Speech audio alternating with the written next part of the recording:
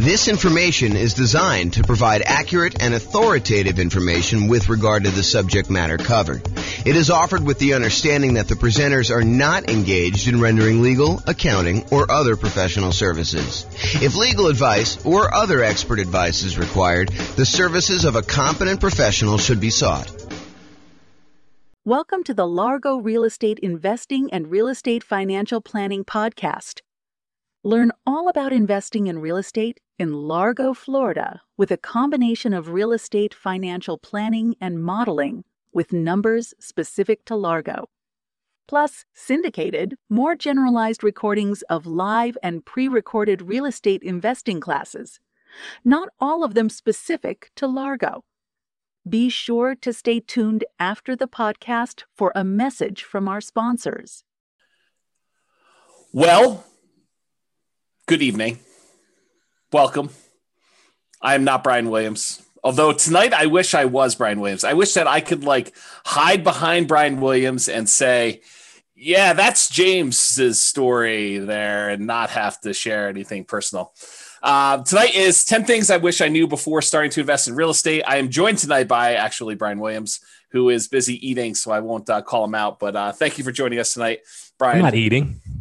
Maybe you'd like to teach tonight instead of me sharing some somewhat personal things. Yeah, I'll share all your personal things instead. Yeah, that's what I'm afraid of. I don't know. This is a very That's why I didn't get an invite, huh? You're like, Brian's going to tell all the things about me that I don't want known. It is possible that was subconscious. It was not deliberate. It was not a conscious decision for me not to invite you. It's possible it was done before I started sending you invites again. I don't know. Some week when I'm teaching at some point, you're gonna forget to send me an invite, and I'm just not gonna show up. Well, I mean, for most classes, I probably could wing it or change it to ask me anything or something like that. But that depends on the class. Although, I mean, when you prep for a class, it is way better than me winging it without having to do any prep ahead of time. Because it's not like I prep for a class that you're going to teach. So, right. Oh my goodness. Okay. Yeah. Tonight's some people say that public speaking is the biggest fear in the world and all this other stuff. For the most part, I don't get really nervous when I have to go and teach a class or do anything like that. But tonight, for some reason, I really am worked up. My stomach's in knots. I told Tammy the other day, just relax. Yeah, probably true. All right. Upcoming classes. Yes, exactly. Nick says James has a beard and not Brian. That's really bizarre. Oh, you have a slight beard? Yeah, that's 4 weeks for him. This is 2 days. That is true. It's probably even more than 4 weeks for me. And the spots that look like they're not coming in, that's just gray. You can tell. It's not that I'm light down here. It's that's probably the darkest part of my beard. It's just all gray. So last time when I had my slightly longer beard and you were like, what's wrong with your you look like you have fangs. So I got self-conscious and shaved my beard off. So it's gray. It's like chops, right? I don't know. It comes down on the sides here. I don't know. We could talk about this later. Okay, let's just breathe. Here we go. Upcoming classes. Next week, much better class than tonight, I can assure you. I don't know what I'm teaching yet, but it's 8 money-saving, risk-reducing real estate investor insurance tips. And I'm sure it's going to be amazing. I'll come up with some really great tips to talk to your insurance agent about and things to remember to do and all that stuff. It's basically the insurance class that you guys probably didn't know you needed or wanted, but it's coming. So I'm surprised you only have 8.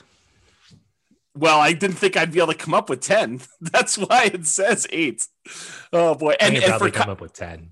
For continuity's sake, Brian did survive. He was not boiled like a lobster, although he has refused to visit the hot tub since then because I did cook him that badly. I let Brian say for himself. Yeah, it was pretty bad. I had to get out of the hot tub because I was dizzy and going to pass out. Yeah. He got out. He was all steamy and everything. I told you, it was I wanted to squeeze the half lemon on him and rub the butter on him. And then he was all red and toasty like a lobster. That's weird. That's what someone else said too. Someone else said that sounded really weird. It doesn't have any weird connotation to me. It really is like a lobster sort of thing. Yeah. Oh my goodness. Okay. Then on March 24th, exactly what the little lobster club is. Oh, that's great. Oh boy. Okay. And then the week after that, March 24th. Wait. Wait for what? Wait. Before you make that offer. That's the name of the class. It sounds more like, wait, I'm constipated. That's what it more sounds like. Oh my gosh, I'm not constipated. That is definitely not a problem I have. I have all sorts of other problems. That is not one of them. Okay, and then on March 31st, busy March, an alternative to cash flow, saving money with rental properties.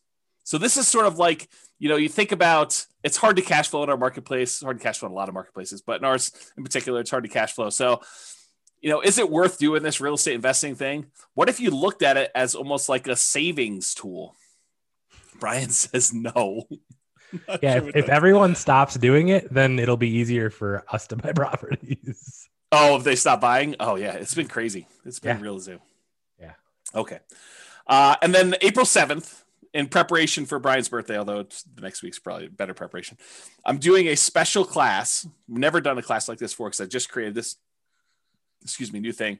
It's called Should I Sell My Rental? And I've created a new trademark term, which Brian loves when I create trademark terms. This one is return on true net equity. If you were going to walk away with equity from a sale after transaction costs, after depreciation recapture, after capital gains taxes, and you had a certain amount of money that you were going to leave with, what would you need to be getting on that return in order for you to consider selling your property? And what's the return you're getting from your real estate on that net amount after you calculate all your expenses? So it's a really interesting new concept. You're going to love it. It's going to be pretty amazing. And it kind of looks like it says redneck. If you kind of just redneck. I mean, it's the redneck, something. It does not look like that. Yeah. Oh my goodness. Thanks for that prep for my birthday. Yeah. Well, I mean, the next one is stress testing your real estate investing portfolio, part 1. And part 1, I'll give you a hint. Part 2 is not the next week. I know. I figured you were going to say part 2 is not the final one. Well, that is also true. Part 2 is not the final one. Oh my goodness. Yes. Class is going to be terrible tonight. You should all just leave. I agree. Because if you guys all leave, then I actually don't need to share. I don't need to be vulnerable. Everyone should call their friends and tell them to log on. Oh my goodness. If we can get to 100 people, everyone got 3 people to just log on tonight. That would be awesome. Oh my goodness.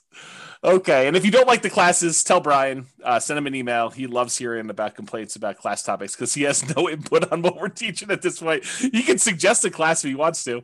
You can go to realestatefinancialplanner.com/suggest or call me. Just tell me what he'd like to teach.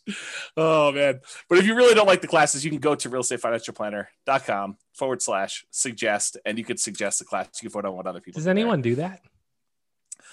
There was a time when people were actively suggesting on there, but I really wonder if the website is still working because I haven't seen anyone in like 3 weeks on there doing anything. So either they're like, you're right, James, you have taught all the classes that we need. There's nothing else I could suggest. I mean, some of the ones you're coming up with are great because I wouldn't have thought of that one.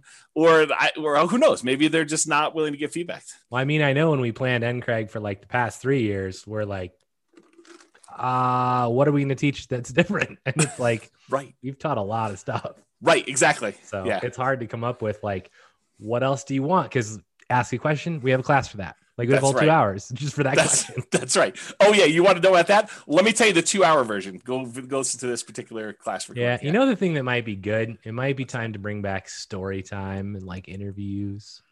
Yeah, that's work though. I mean, you got to like line up the interviews and it costs me a dinner. And no one can go out to eat right now, so it doesn't really cost me a dinner, but it costs me a dinner anyway. I don't know, it's just crazy. Yeah. Yeah. I got high anxiety for tonight. Okay. Introductions via chat. Please make sure that you send to all panelists and attendees so that Brian and the rest of the audience can see your questions that you're asking.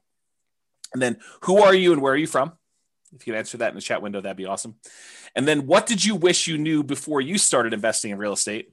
And if we get enough replies from you, then I don't need to share mine. So please be sure to share your things there. And that'd be great. Then if you have questions throughout the webinar, please do use the chat window. We will try to do that. And I will start looking through the responses here. What was the link for the suggest link? realestatefinancialplanner.com/suggest. So there you go.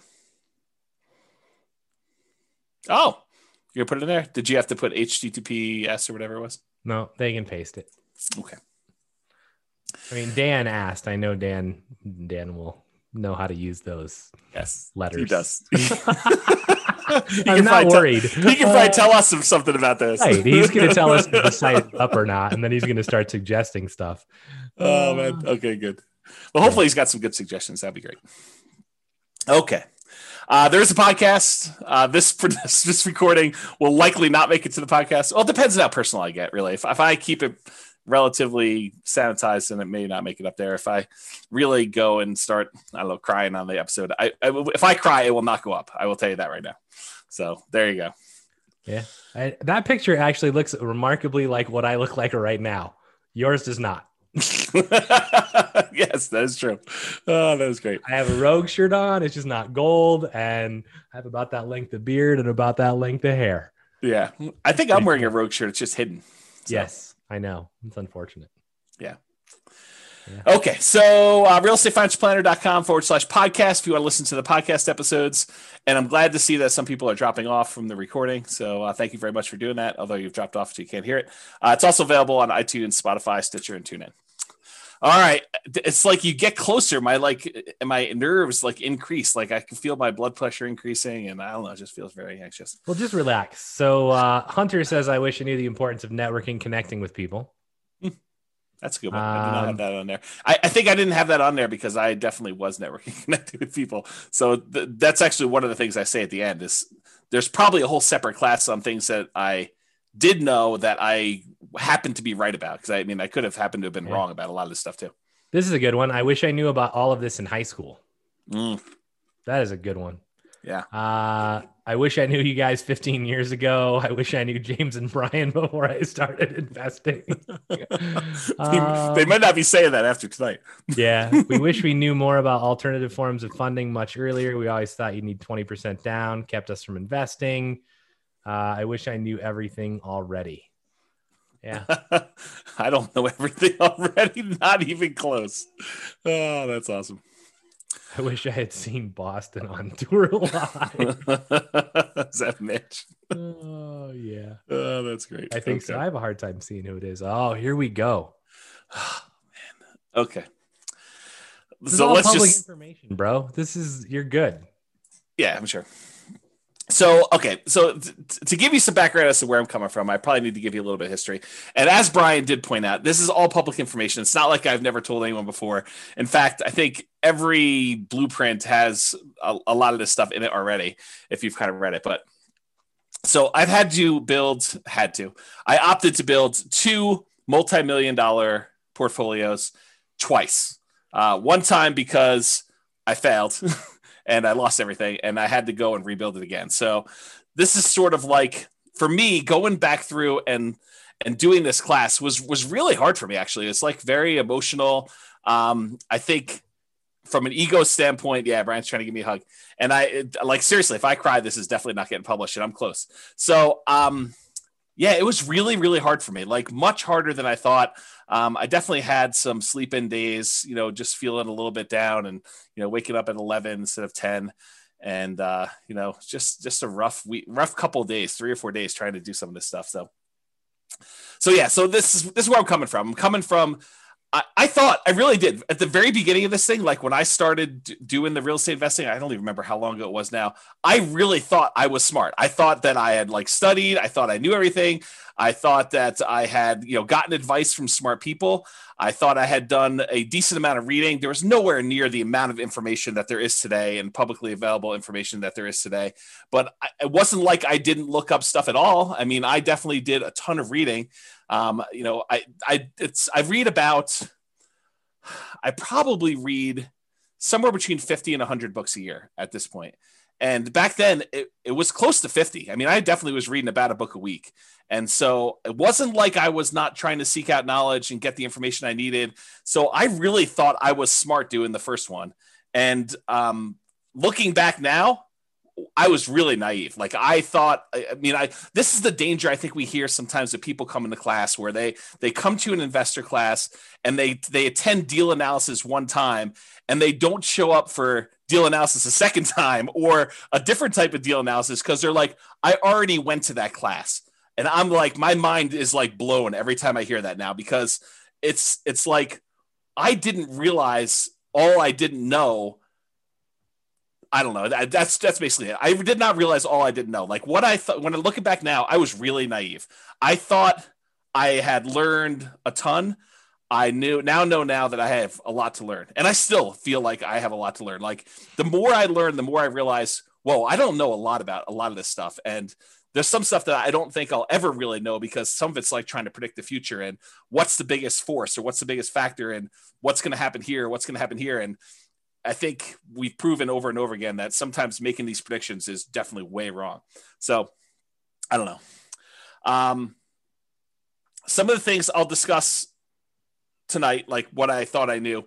I thought I knew back then. I don't even know what I'm trying to say there. Some of the things I'll discuss, I thought I knew back then, but I really don't know them. And maybe I don't even know them now. So I failed and I lost everything. Just for those that are not clear on that. I've since rebuilt. So in case you're wondering, this is intended to be some of the lessons I learned that I think might be helpful, although it's possible they're still wrong, or you could do the right. This is a great example from when Brian teaches his class on grit and tenacity, and EV especially. But Brian talks about this a lot, where you can make the right decision. You can do the right thing from an odds standpoint and still be wrong and still mess up and still fail and still have to like come back, because even though you do the right thing, it doesn't always work out for you. And I think that was something I didn't realize at the time to the extent that I realize it now. And I think that'll come out tonight too. I will also tell you, I think I'm doing it smart this time. It's like I thought I was smart last time. I really do think I'm trying and being smart this time, but only time will really tell if I am smart this time, because I don't know right now. You want to comment on any of that? I'm sure that people are interested in like when this was, if you care to talk about that at all. I also think that the EV point is one that people really like don't understand. And it's like, if I make one bet and I lose and it's a big bet, they quit. Yeah. And I think the important part here is that you made a bet, and I don't know what your EV calculation was then, and I don't know how to even calculate what it would have been and whether it was a good bet or a bad bet. But regardless, like, you learned from it. And I think the important part is that you didn't just say, I'm done with this crap. Like you took a lot away from it, and, you know, maybe it took a minute to, you know, want to do it again, but you know, you came back and you've done it again. And in the process, you've used those learnings to help educate other people, which I think there is not much that's more kind of respectful than that. So, or commendable, I guess is a better word. Yeah. And I do appreciate that. And as far as time frame goes, a lot of this stuff, and it's not me being obtuse and trying to like hide things from people. And, you know, someone may point out something to me, hey, James, what about this? And I'm like, I totally forgot about that, because I think it's not like a deliberate thing, but it's sort of like, I don't know, I repress them or black them out, or I try not to dwell on them. And so a lot of the past gets fuzzy for me. I try not to dwell on it, because I think I get like, I don't know, I go into these like dark spirals and stuff like that. And I will tell you at the time, so like, I'm trying to think of when this was. I think we started buying properties in 2000. And it took me a little while to get up to speed to do stuff like that. That was the first kind of round doing this. And I had looked at properties, doing property and stuff even before then, but the 2000 was the first one we bought. And then I think my bankruptcy was in 2013. So if you get a feel for that. And so that's sort of like a time frame for you to figure some of that out. A lot of the details I don't remember, and if I do remember, I'm happy to share them with you. But and the other thing I don't want people to do is, and there's a tendency for people to do this, right? Like I don't know, I'll tell people I have ADD or something else, and they'll come up to me afterward and they'll want to share the ADD, you know, sort of stuff with me. And I do get the idea of like, you know, you're looking for someone who's similar, but please, for my mental health, and maybe probably even for yours, please don't come up to me and try to share about like all the bad stuff that's happening to you, because I have a hard time getting back there myself, and it can really impact me for a couple of days. And I'm not trying to be mean about it. I would prefer it if you were sensitive to, don't try to bring me back there, even if you're trying to share that you've come out of it too, and that we have that in common, because it hurts me. It hurts my feelings and it upsets me. And so I don't want to, I'm not trying to do it to be mean to you. It's just hard for me to do it. So yeah, this is why this is never getting published, by the way. Yeah, because I definitely get sensitive about this. And I like when things all bad went really bad and like things got really rough for me, like it's when you make the EV bet, you think, okay, if I fail, I can recover. When you're in a period where you feel strong and you feel secure and you feel like you're confident about doing something and something bad happens to you, you think, okay, I'll just go ahead and fix that and I'll recover and I'll be back the very next day and I'll go back stronger and I'll just, make another bet. It did not work out that way for me. Like for me, it was rough. I mean, long periods of trying to get even a little bit of mojo, confidence, whatever you want to call it back. And it was hard. It was definitely a lot of inner game stuff. And yeah, I get worked up even thinking about it. Okay. So I think it's important though. Like it's not outside of this, right? I mean, there's other things that you've talked about and I've talked about as well, where it's like, I think a lot of times, I think this is actually the reason this class should get published, by the way, is that this shows like the side of, hey, there was a point in time where you thought everything was great and then it wasn't. Yep. And then you made it through it, right? You didn't give up. You didn't quit. You came back and you made it through it. Yeah. And I think we have like, mine are different than yours, right? But I definitely have at least 2 of those events in my life where it's like, well, things are just not going the way they're supposed to go. And mine are very different than yours. Yep. But, all of us have those. And I think it's important to actually, it's hard, but I think it's important to actually discuss them and know that, if nothing else happened, your comfort zone expanded.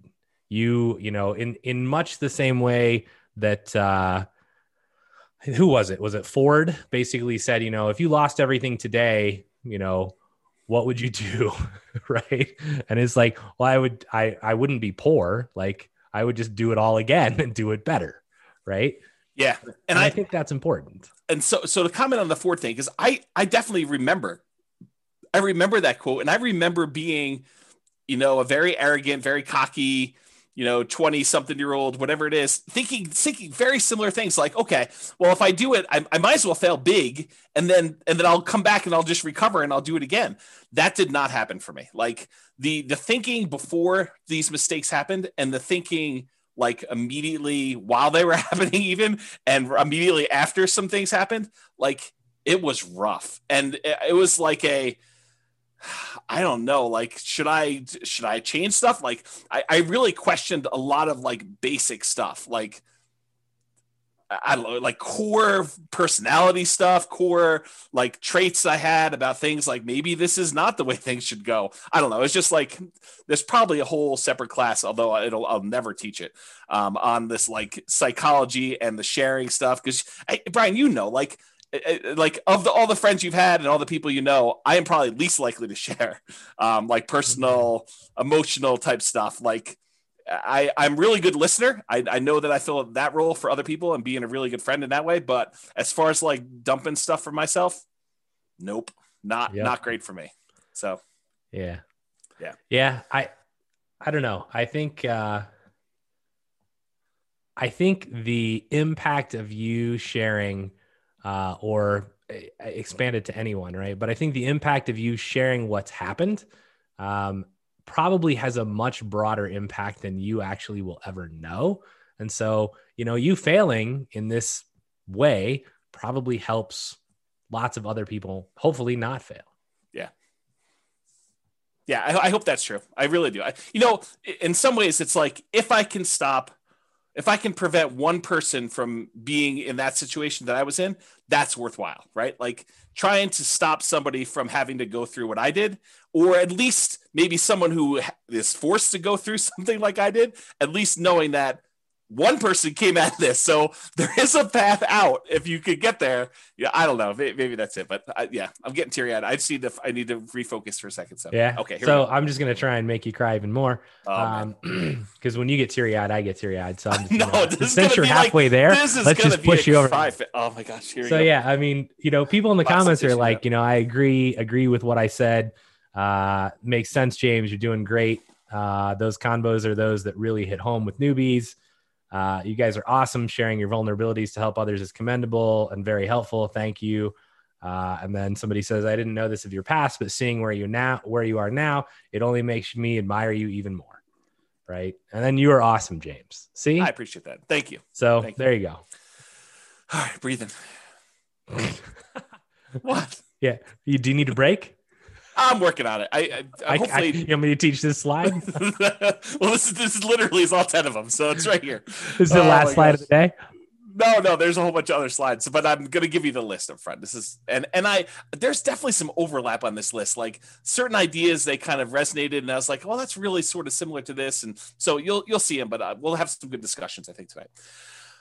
The first thing I wish I knew before starting investing in real estate is it is not a get rich quick, and I thought I knew that, but I also thought that I could speed this up. I thought, this would be something I could brute force, smart, through hustle, through grit, just kind of get it done and make this happen very quickly. And I will tell you that is not the case. And I'll share some stuff with there. The second one is actually a quote, and I kind of refer to this as a, not buying crap because it's at a discount. But this is the quote from Charlie Munger. Great business at a fair price is superior to a fair business at a great price. And I'll talk a lot about that today as I kind of talk about some different things. But the basic idea is just because you can get a property at a discount does not mean that's the property you should buy. There's really compelling reasons to buy quality. And I will talk about some of those tonight. And that was one of the big lessons I had from kind of version 1 versus version 2. Yeah. What's interesting, I know this quote, right? I've heard it from you a lot. I've seen it from his book that I've not read. But, I remember when I was starting out and we were driving around, and this just occurred to me. Like I've never thought about this way before, where I was like, I want to buy stuff that's just ready to go. Like I'm not wanting to do any work. And you were like, that's just not normal. Like it's not what anyone else is doing.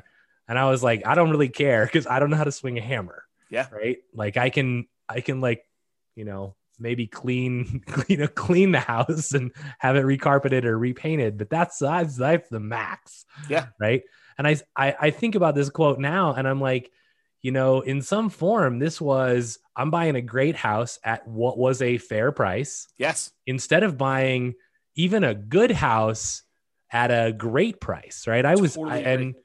And it turned out remarkably well. And I actually think that in a sense, many of, like all of the people that are buying the, new construction builds are essentially doing this. Yes. Which I think only bodes well for them in the long run.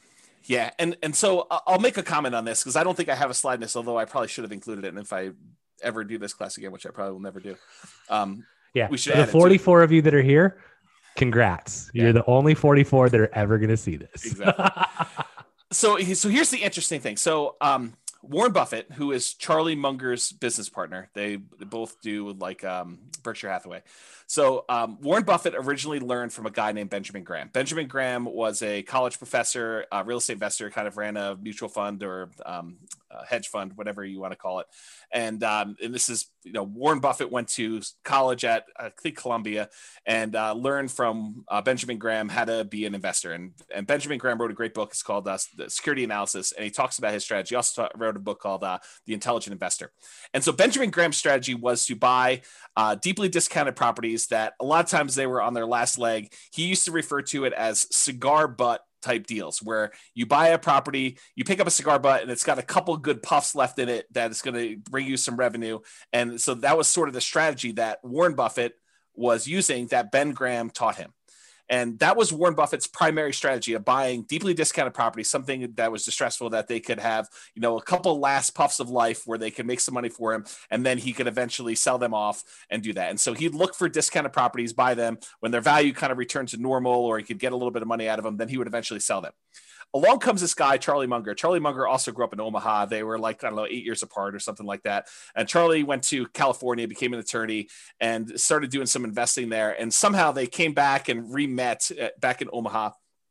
And Charlie had a different strategy. And Charlie was, and Warren Buffett apparently admits this, but Charlie helped Warren learn about buying quality and, looking at, buying quality companies that are at a discount that have some type of economic advantage or exceptional growth potential in them, and buying them and then holding them forever, instead of this idea buying this deeply discounted stock and then holding on to it until you had to sell it in the future. And so Charlie Munger was largely responsible for Warren changing his plan. And I will give you credit, Brian, because you definitely helped solidify this thinking in my mind, because one of the things I was struggling with coming out of a lot of the challenges I had is, what were the things that went wrong with the beginning? And sometimes it takes someone else doing a strategy and seeing, how that works, because a lot of times we can't visualize how things work and really what the problems are going to be until someone else does it. And you're like, oh, and especially when you have unprecedented insight into how things work, because I think being as close as I was to you, I got to see a lot of how this was working out for you. And I was like, yeah, this definitely reinforces some of these concepts that Charlie Munger was kind of teaching Warren Buffett. And so that's sort of how I look at it. Not that I am Warren Buffett and you're Charlie Munger. In fact, it's probably the opposite, but the parallel in my mind, at least, is there of you coming in and helping me realize that this idea was more true than I wanted to originally believe, and seeing it in a different way. So thank you for doing that. I appreciate it. Yeah. And this isn't this was not a toot my own horn thing. And I will say, I didn't know any better, right? My journey started with, I saw the crap my dad was buying and renting. And I'm like, well, I ain't dealing with that crap, right? Don't do any work for 20 years. You go in and the carpet's torn up and the sink's falling off the bathroom. There's barely a shower. I'm like, that's just stressful. Right. So I'm like, I'm not doing it that way. And the only other thing I knew was the place that I lived in. And I was like, I bought the exact thing. Right. And then I was like, well, I know how my landlord is currently doing this, and they seem to be making a lot of money. So buy one of those. And then it was like, well, why not just go buy these? Right. And I mean, a lot of it was, there's definitely timing and luck and market and a whole bunch of other things. Right. But for me, I think this is where, if you guys hear us teach something, I mean, we're probably right, but we could be wrong, right? I mean, and this is what it is. If you think that your plan is good and you vetted it and you're not just guessing, then go try it, right? Don't be afraid to step out of the norm. Cause I remember every house we'd pull up to, and James would be like, we'd walk through a house and I'd be like, yeah, this is just not really ready to go. And he'd be like, this is what most people are buying. And I'm like, yeah, well, it's not what I'm buying. So pass. Right? That's true. And we'd go find something that looks pretty. And he'd be like, well, this is more expensive. And I'm like, I don't really care. I just don't. Right. The numbers still look like they meet my criteria. So let's try it out. And, a lot of that is, it's hard work. It's grit. It's luck. And luck is really, the hard work that you put in that creates opportunity for you. Right. I don't believe in blind luck, but I think, have confidence in yourself. Right. And then go perform, but be willing to learn from what doesn't go well. Yeah, I think those are all really good points. I will point out my father was doing a strategy, and similar to you, I was like, well, there's some problems with his strategy. I'll fix them. But I kept some parts of it, like the buying properties that were deeply discounted that needed work. I mean, I think that was part of the strategy that I was like, well, I think that's the equivalent of buying something at a discount and kind of having a margin of safety and having value. And so I thought about it from that perspective. And then I thought I was going to fix some other things, but turns out that didn't work. And we'll talk about this tonight. Next, look at my list. Otherwise, we're never going to get through this. I figured this is the whole class. We'll just have a discussion right here. Well, I mean, there's a whole bunch of extra slides, but there's other slides. There's 60 slides. Oh man, serious? Yeah, exactly. Yes. Number 3 on my list was reserves. And I really thought I knew about reserves. I thought I was doing reserves right at the time. I am doing more than I was before. And I think that was a major factor and stuff. So we'll talk about that. As am I. As of what? You're what? I do more reserves than previously, especially after COVID and the stuff that we've talked about. I think that's prudent. Yeah, I agree with you. So there's probably a whole class on reserves, honestly. I think we taught it already. Maybe. There's some stuff I have yet to build about reserves that I still want to create, but I didn't understand the return quadrants nearly as good as I do now, and some of the nuance and subtlety in those things. And so that's a big one that I think is a factor. I didn't know about Nomad, and I was telling Tammy about this in the hot tub last night, and she told me, she's like, yeah, if we had known about Nomad, we totally would have nomaded, and I think it would have made a big difference in a lot of the stuff. And so if I could go back and do it again, that is definitely one thing I would change. I don't know if Brian would have done it differently, but I totally would have nomaded from the beginning. I mean, in a sense, I kind of nomaded once. Accidentally. I did move and rent the previous house out. It Yes. just happened to be a price point of a house in Vegas that was not adequate for being a normal rental. You can't buy multi-million-dollar properties and expect It wasn't that. Right. All right. So Nomad was one of them. Another one was Focus. I think for a long period of time, I was seeking, I was open and willing to trade up a strategy that was working for a possibly better strategy. And I was constantly spending time and resources trying to figure out a better strategy. And just, I think not knowing that there wasn't a better strategy, or devoting the energy to focus in on what I should have been focused on and getting better at that, rather looking for side things or other things like that. And so we'll talk a little bit about that.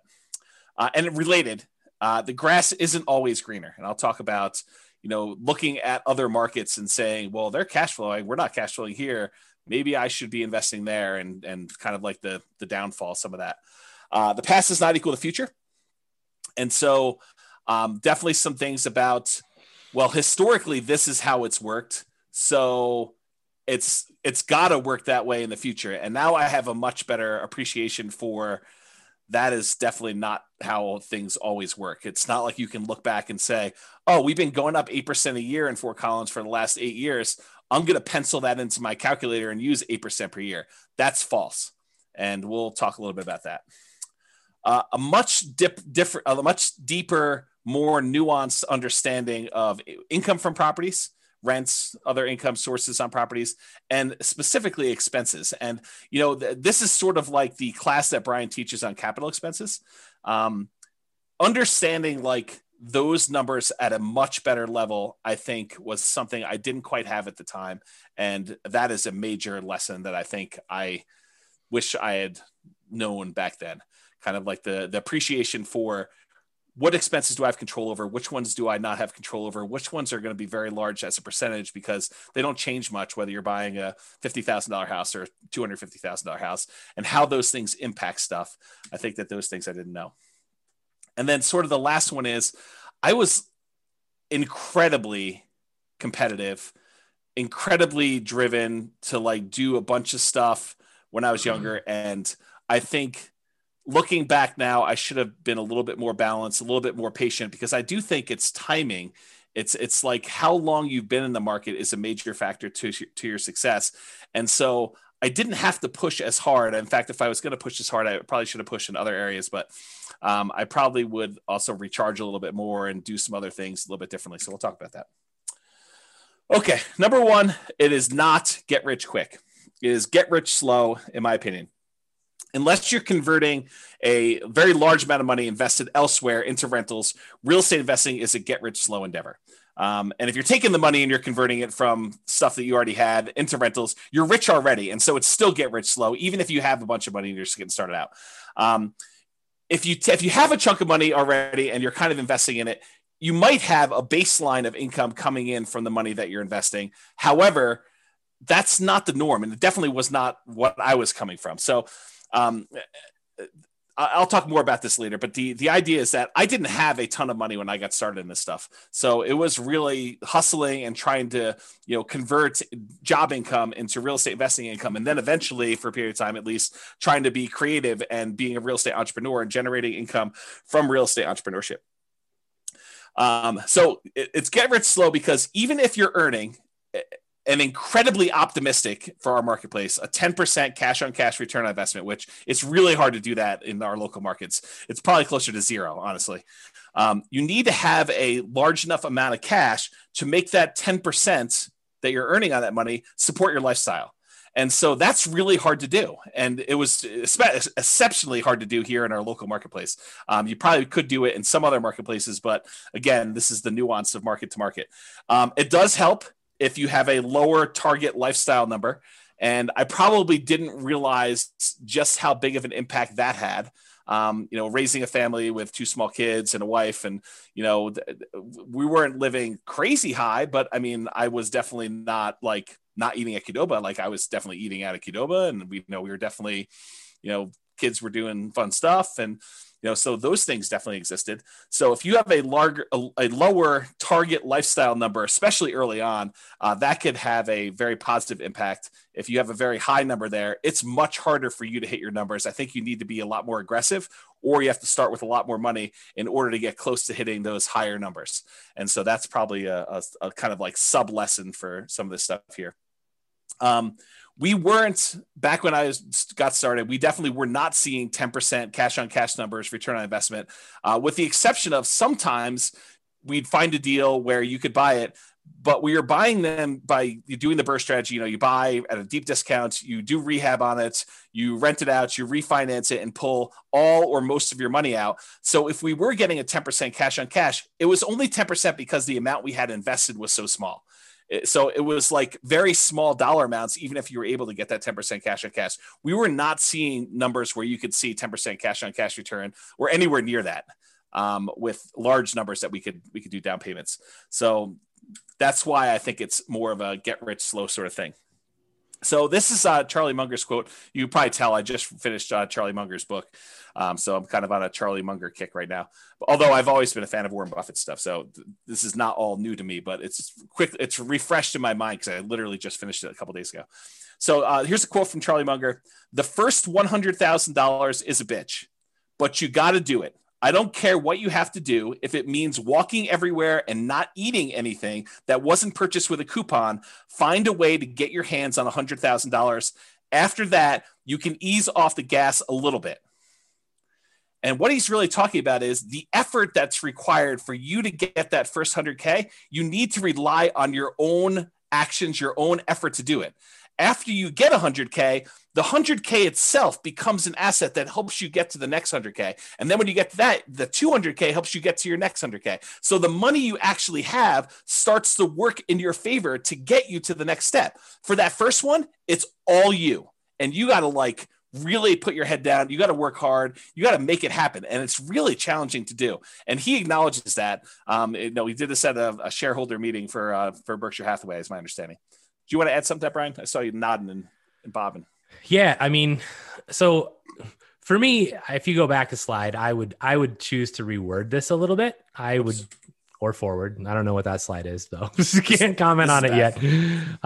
But for me, I don't really, in my own personal life, I make a distinction quite heavily between rich and wealth, right? Yes. So for me, this would be get wealthy slowly, right? To me, the rich is not the goal.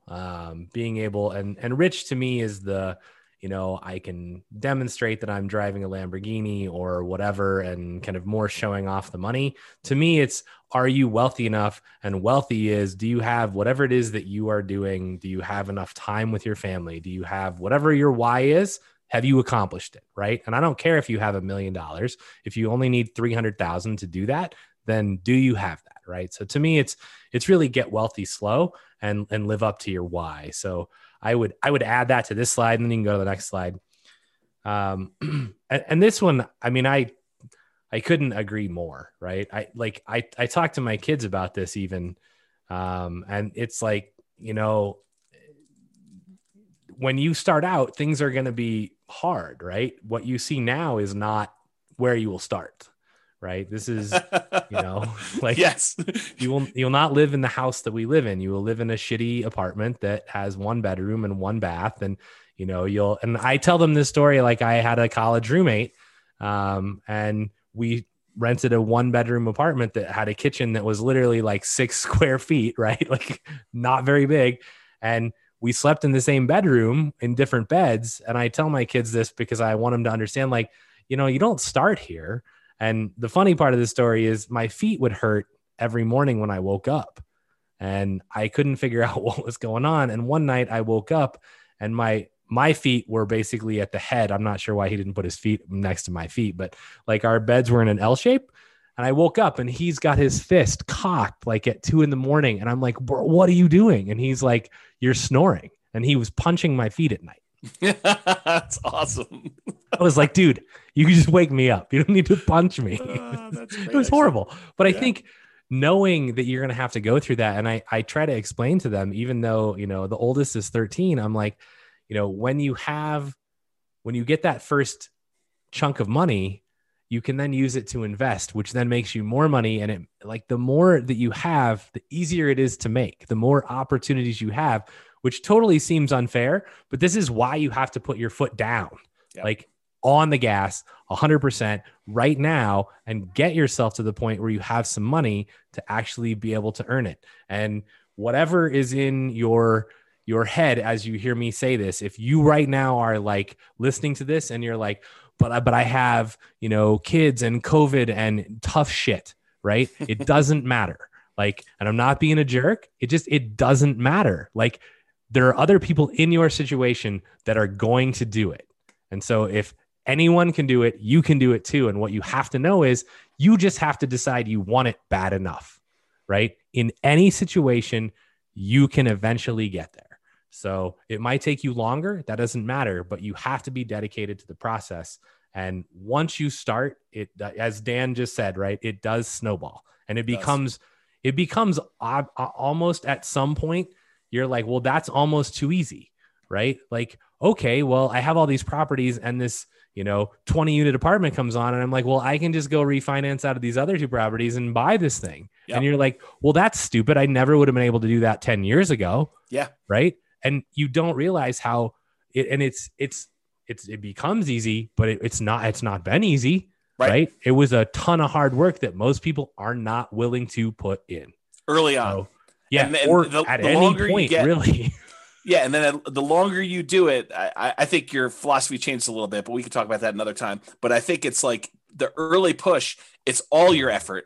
And then later on, it becomes slightly less your effort because your other investments are kind of like pulling their own weight. And then you kind of get compounding. So you could do less and less, or you can keep pushing and grow faster. I think that's how you can look at it. And I think, again, it goes back to that first slide is, have you hit your point where you're like, yeah, I'm at my why. I don't need to have Warren Buffett's, billions of dollars, or Bill Gates's billions of dollars. I mean, just, it's not necessary. Yeah. So to kind of go and explain this a little bit better, this is from another website. I didn't create these charts. It's from 4pillarfreedom.com, and the web address for where I got these charts from is on there. But this shows you, if you're trying to accumulate $1 million and you're investing $10,000 annually at 7% annual rate of return, it shows you the amount of time it takes you to get to each $100,000. So the first one takes you 7.84 years to get to the first 100K.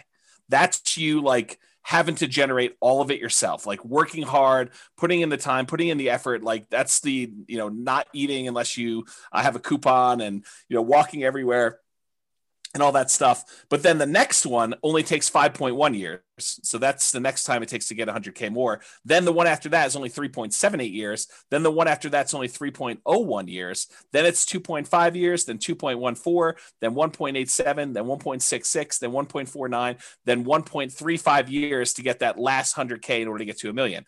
What's interesting, they broke it down on this website, 26% of the time, of the overall time it takes you to get to $1 million, is spent getting the first 100K. 74% is the next 900K. And that's the point, is that you really need to hustle, put your head down and get that first 100,000 and then take over and let the rest grow. This is the same website. It just breaks down and shows you 26% was the first 100K, took 17% of the time to get that second 100K, and then 57% to get the remaining 800,000. So a little bit more than half the time to get 80% once you start getting some money working for you and investing. And then this is the last one. It took you 7.84 years to get the first 100,000, but it takes you 6.37 years or less time to earn the last 400,000. So the same amount of time it took you to earn the first 100,000, it took you less to earn the 400,000 at the end. And so this is like Dan saying, it snowballs. Yeah, it snowballs. Like at this point, you know, my contributions that I'm making to my, like from my actual real estate brokerage, the income, the amount I'm contributing is a very small percentage to what the overall portfolio is doing.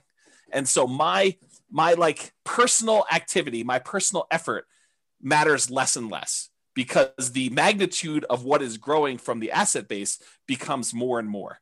And I don't know if I completely understood it.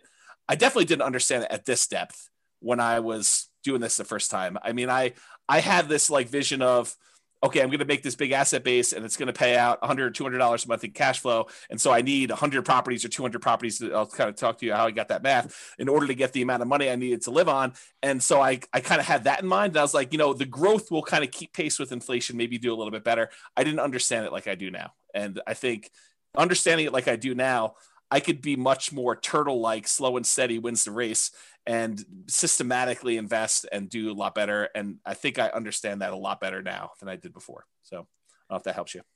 Yeah. I think one thing, and this is, this is probably tangential, but like, as you're thinking about this, I was thinking about the Millionaire Next Door book, right? Mm-hmm. And really like, it's one thing to earn your first 100K.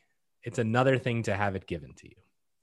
Yep. Right. And so, you know, if you're out there and you're like, oh yeah, like I have 100K that, you know, my grandpa died or whatever and left me a bunch of money.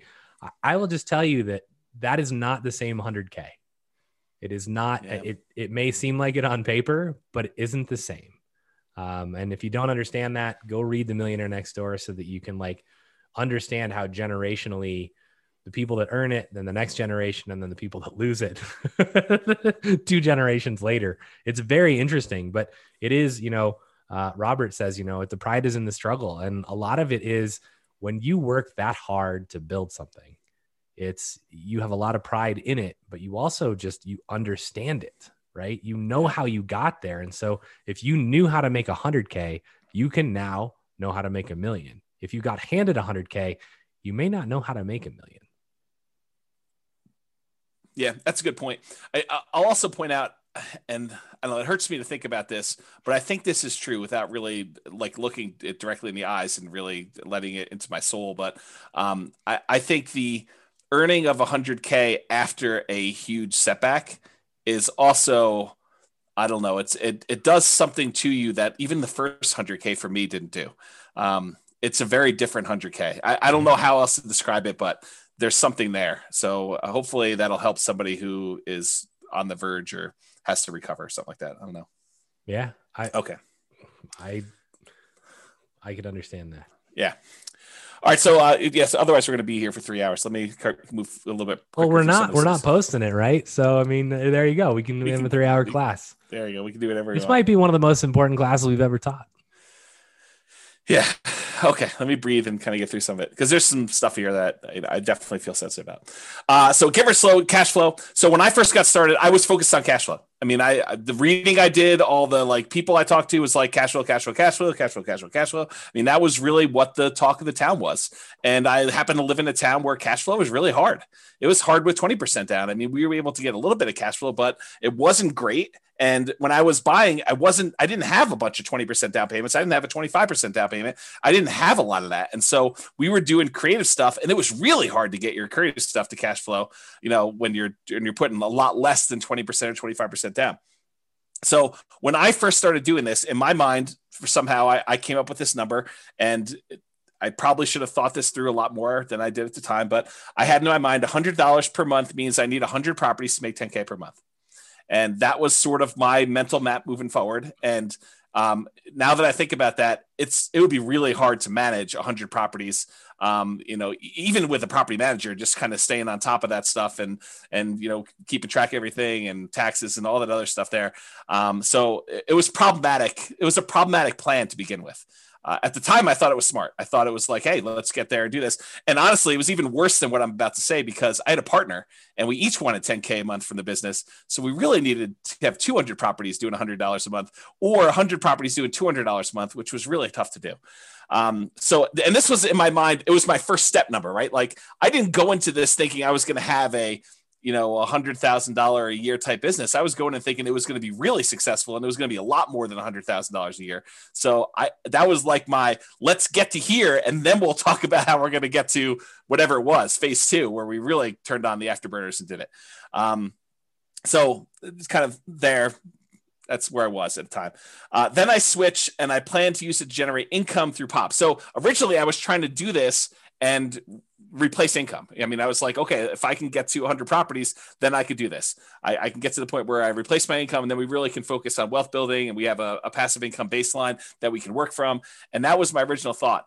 And the amount of effort and the amount of time it was taking in order to acquire the properties at the pace that we needed to do, it was going to be a long time. So we kind of switched a little bit and started looking at generating some type of POP. And by POP, I'm going to define it as when you sell to a tenant buyer on a lease option, and that tenant buyer cashes you out, and you realize the $20,000 or $30,000 proceeds from the sale of that property. What I figured we would do is we would take that money and we would use some or all of that in order to live on. So we need to have enough of these POPs lined up coming in 2 or 3 or 4 years out, so that by the time you got to 2 or 3 or 4 years out, when you get to that point, then you'd have enough money coming in that you could support yourself, but you have to be growing these rental properties in the meantime doing that. And so that's sort of how we started looking at it. POPs could have also been fix and flips, quick turns. And we thought we would do those as they came up. And we did not do a lot of these, because we definitely realized early on that was not my strategy. Like I grew up fixing houses and swinging a hammer and stuff like that, and it was not for me. I definitely did not enjoy that part of the process, and it's possible it was the way I was raised, where it just felt like work from the beginning, right? It felt like a chore. Like, you come home from school and, you're supposed to frame this wall so that when dad comes home, you can look over and make sure you did it right. And then, we're doing drywall the next day, and you're sanding drywall 4 times, because we didn't do knockdown. We did, the shear coating for so it was like all that stuff. And I was like, oh no, I'm not doing this. So anyway, it could have been fix and flips, which we didn't do a lot of, lease option exits, which was a strategy that I thought we were going to go and do a lot of stuff, and a lot of wholesaling. And so the wholesaling, though, is you're taking money, you're kind of like trading dollars today for what you could have had as a long-term investment for a property later on down the road.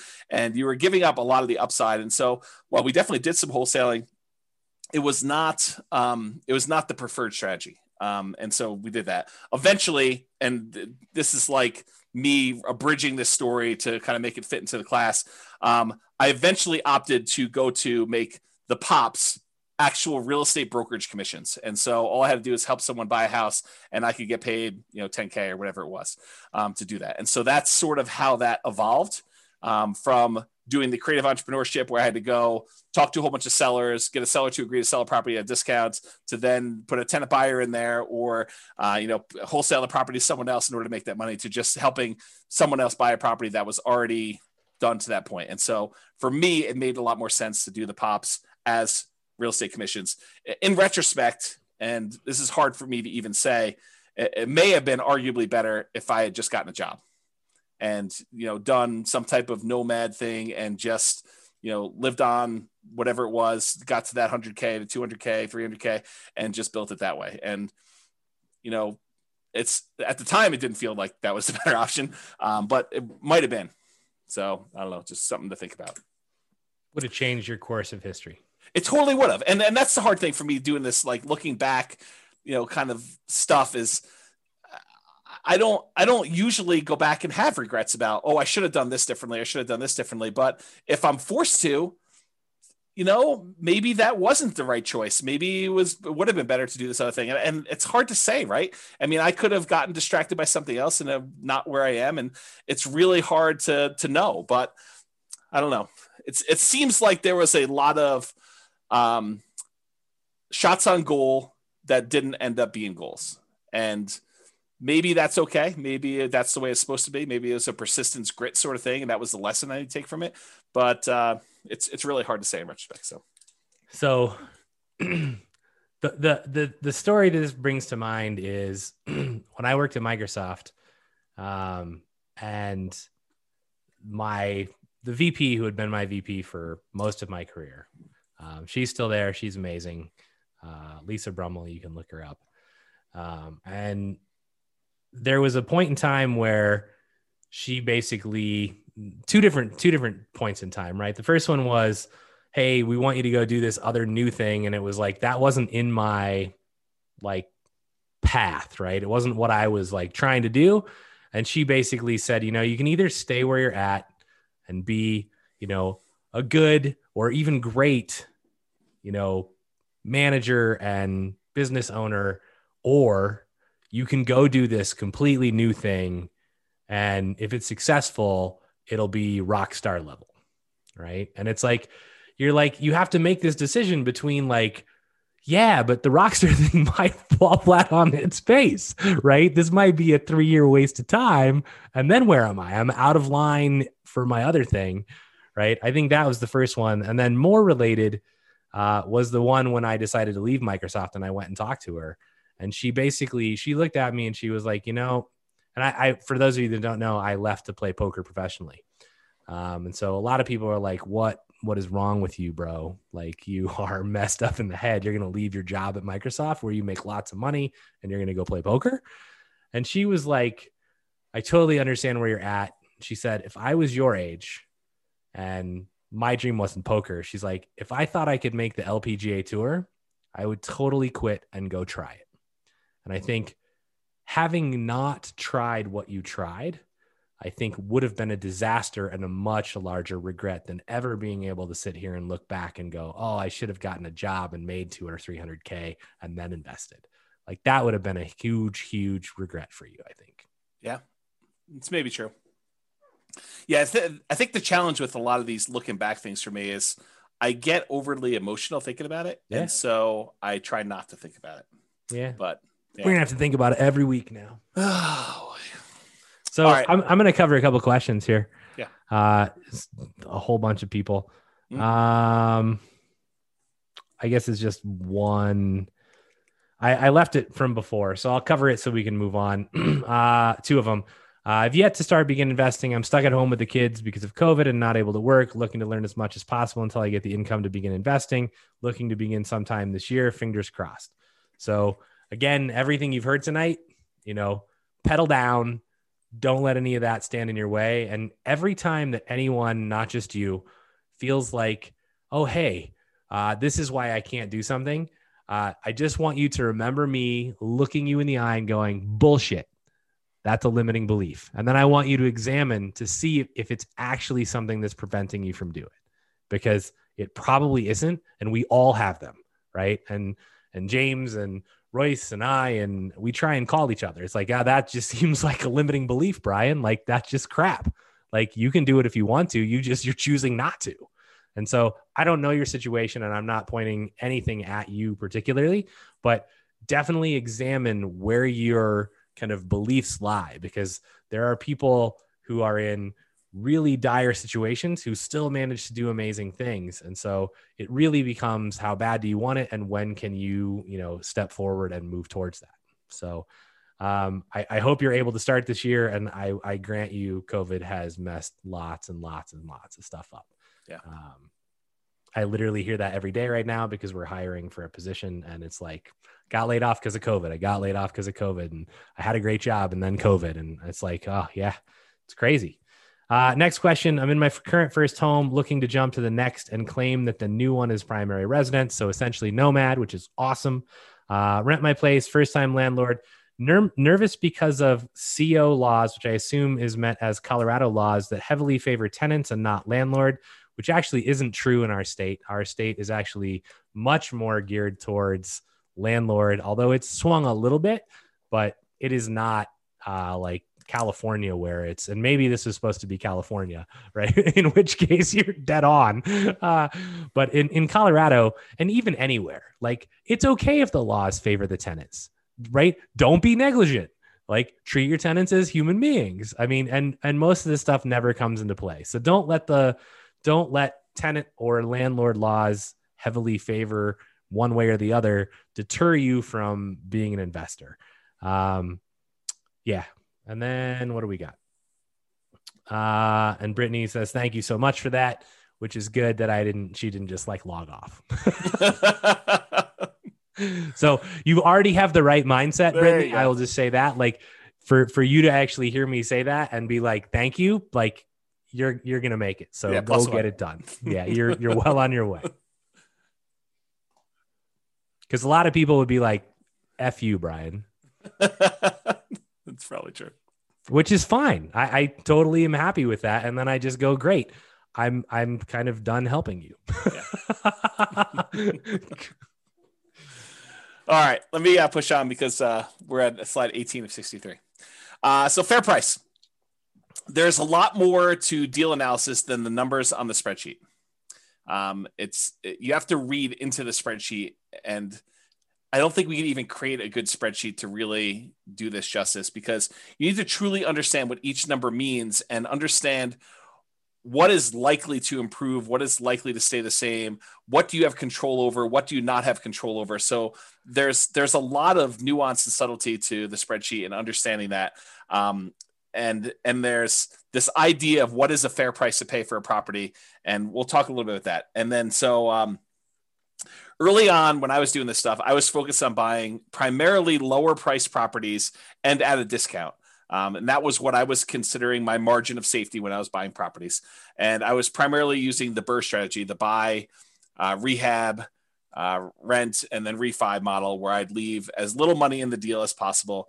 Or I would go and I would buy properties creatively, like do marketing, talk to motivated sellers, find a seller that it was in their best interest to allow us to come in and start making payments on their existing loan. And I would acquire the property. I'd make payments on their loan. Sometimes I'd have to give them a little bit of money in order to buy, their share of the equity. And then we would take that over. We'd usually put a tenant buyer in the property, allow the tenant buyer to rent the property until they were able to buy the property from us. And then we'd make a pop or whatever it was. So that was the two primary strategies I was using, but the discount part of it was not the only margin of safety. And that's the really important takeaway that I definitely understand now that I didn't understand before, is that buying a property at discount may not even be the best margin of safety that you can buy. Sometimes buying a property at a fair price that has really good long-term economics is a much safer investment than buying a property and getting a mere $20,000, $30,000, $50,000 discount on it, especially depending on the price, like that dollar amount. And so there's a really good chapter in the Tao of Charlie Munger by David Clark.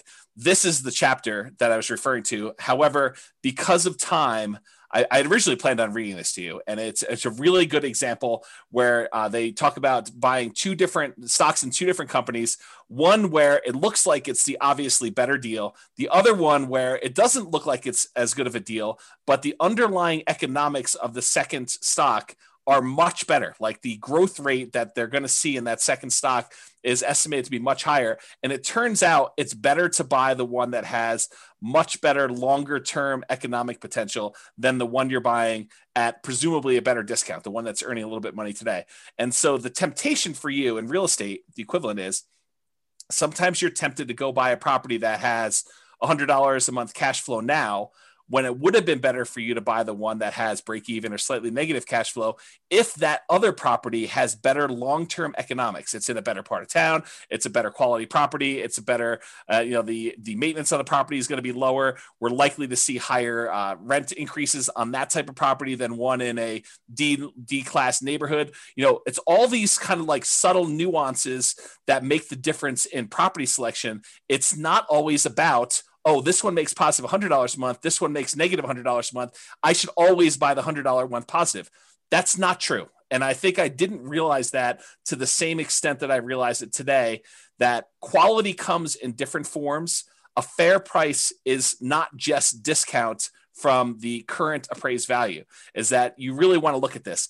And on that note, and I don't have time to teach an entire class on this, and there's definitely going to be an entire class coming on this, but I just made a whole new series of charts for you that now shows the rate of change of any variable in the real estate financial planner. So for example, this is a chart showing you total true cash flow on a portfolio of 4 properties, 3 of them rentals, 1 of them you're living in as nomad.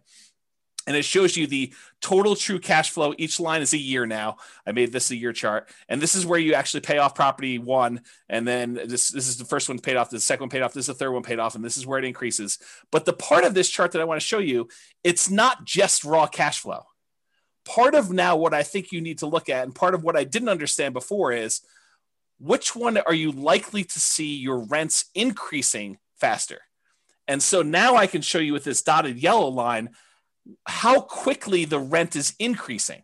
And so the rate of change, the percentage that the rent is increasing, is on the right-hand side. This yellow dotted, the orange dotted line now shows you how quickly rent is changing over time. And then you could see the normal economics for a lot of properties is the rent tends to slow down over time because you've already got to the certain point where it's a certain dollar amount, and for it to grow more, it's growing at a slower rate. But that's not always true. And so there's a lot to go through with this chart, but I just want to point out that we're not just looking at raw rent. We're also looking at how quickly rents will grow, how quickly property values will grow, what the quality of a property is, and the things that are related to quality, like lower maintenance and lower vacancy and lower turnover and all those other things. They all have an impact on things, and they're more important than you might imagine at first. And so that's sort of the lesson that I kind of want to take away from that. And all of those little nuggets, yeah, when you don't come back to the same class that we teach the second time and the third time, those are the nuggets that you miss. And those nuggets become really important. I think they do. Because, there's like the first glance of how the blocks sort of fit together.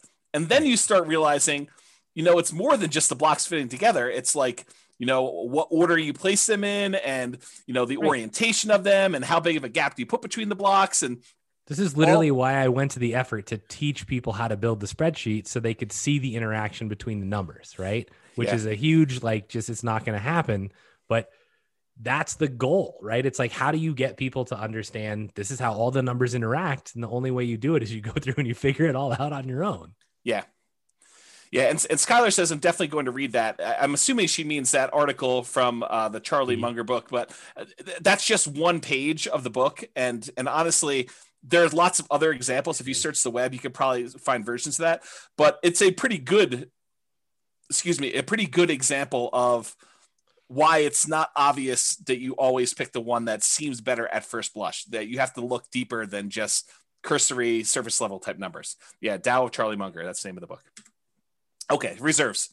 And we probably need a 2-hour class on reserves, but I'll give you like my, one slide version of reserves tonight. So at the very beginning, I was really stretching to even buy a property. Like this was me relatively early on trying to, get started, make stuff happen, kind of like push a little bit out of my comfort zone to do things. So I was stretching, and I probably had some reserves, but nowhere near the reserves that I found out later that I was supposed to have, and not even close to where I am today with the amount of reserves that I keep. So like, if you look at my progression of like how much I think you need in reserves, I started off with basically 0.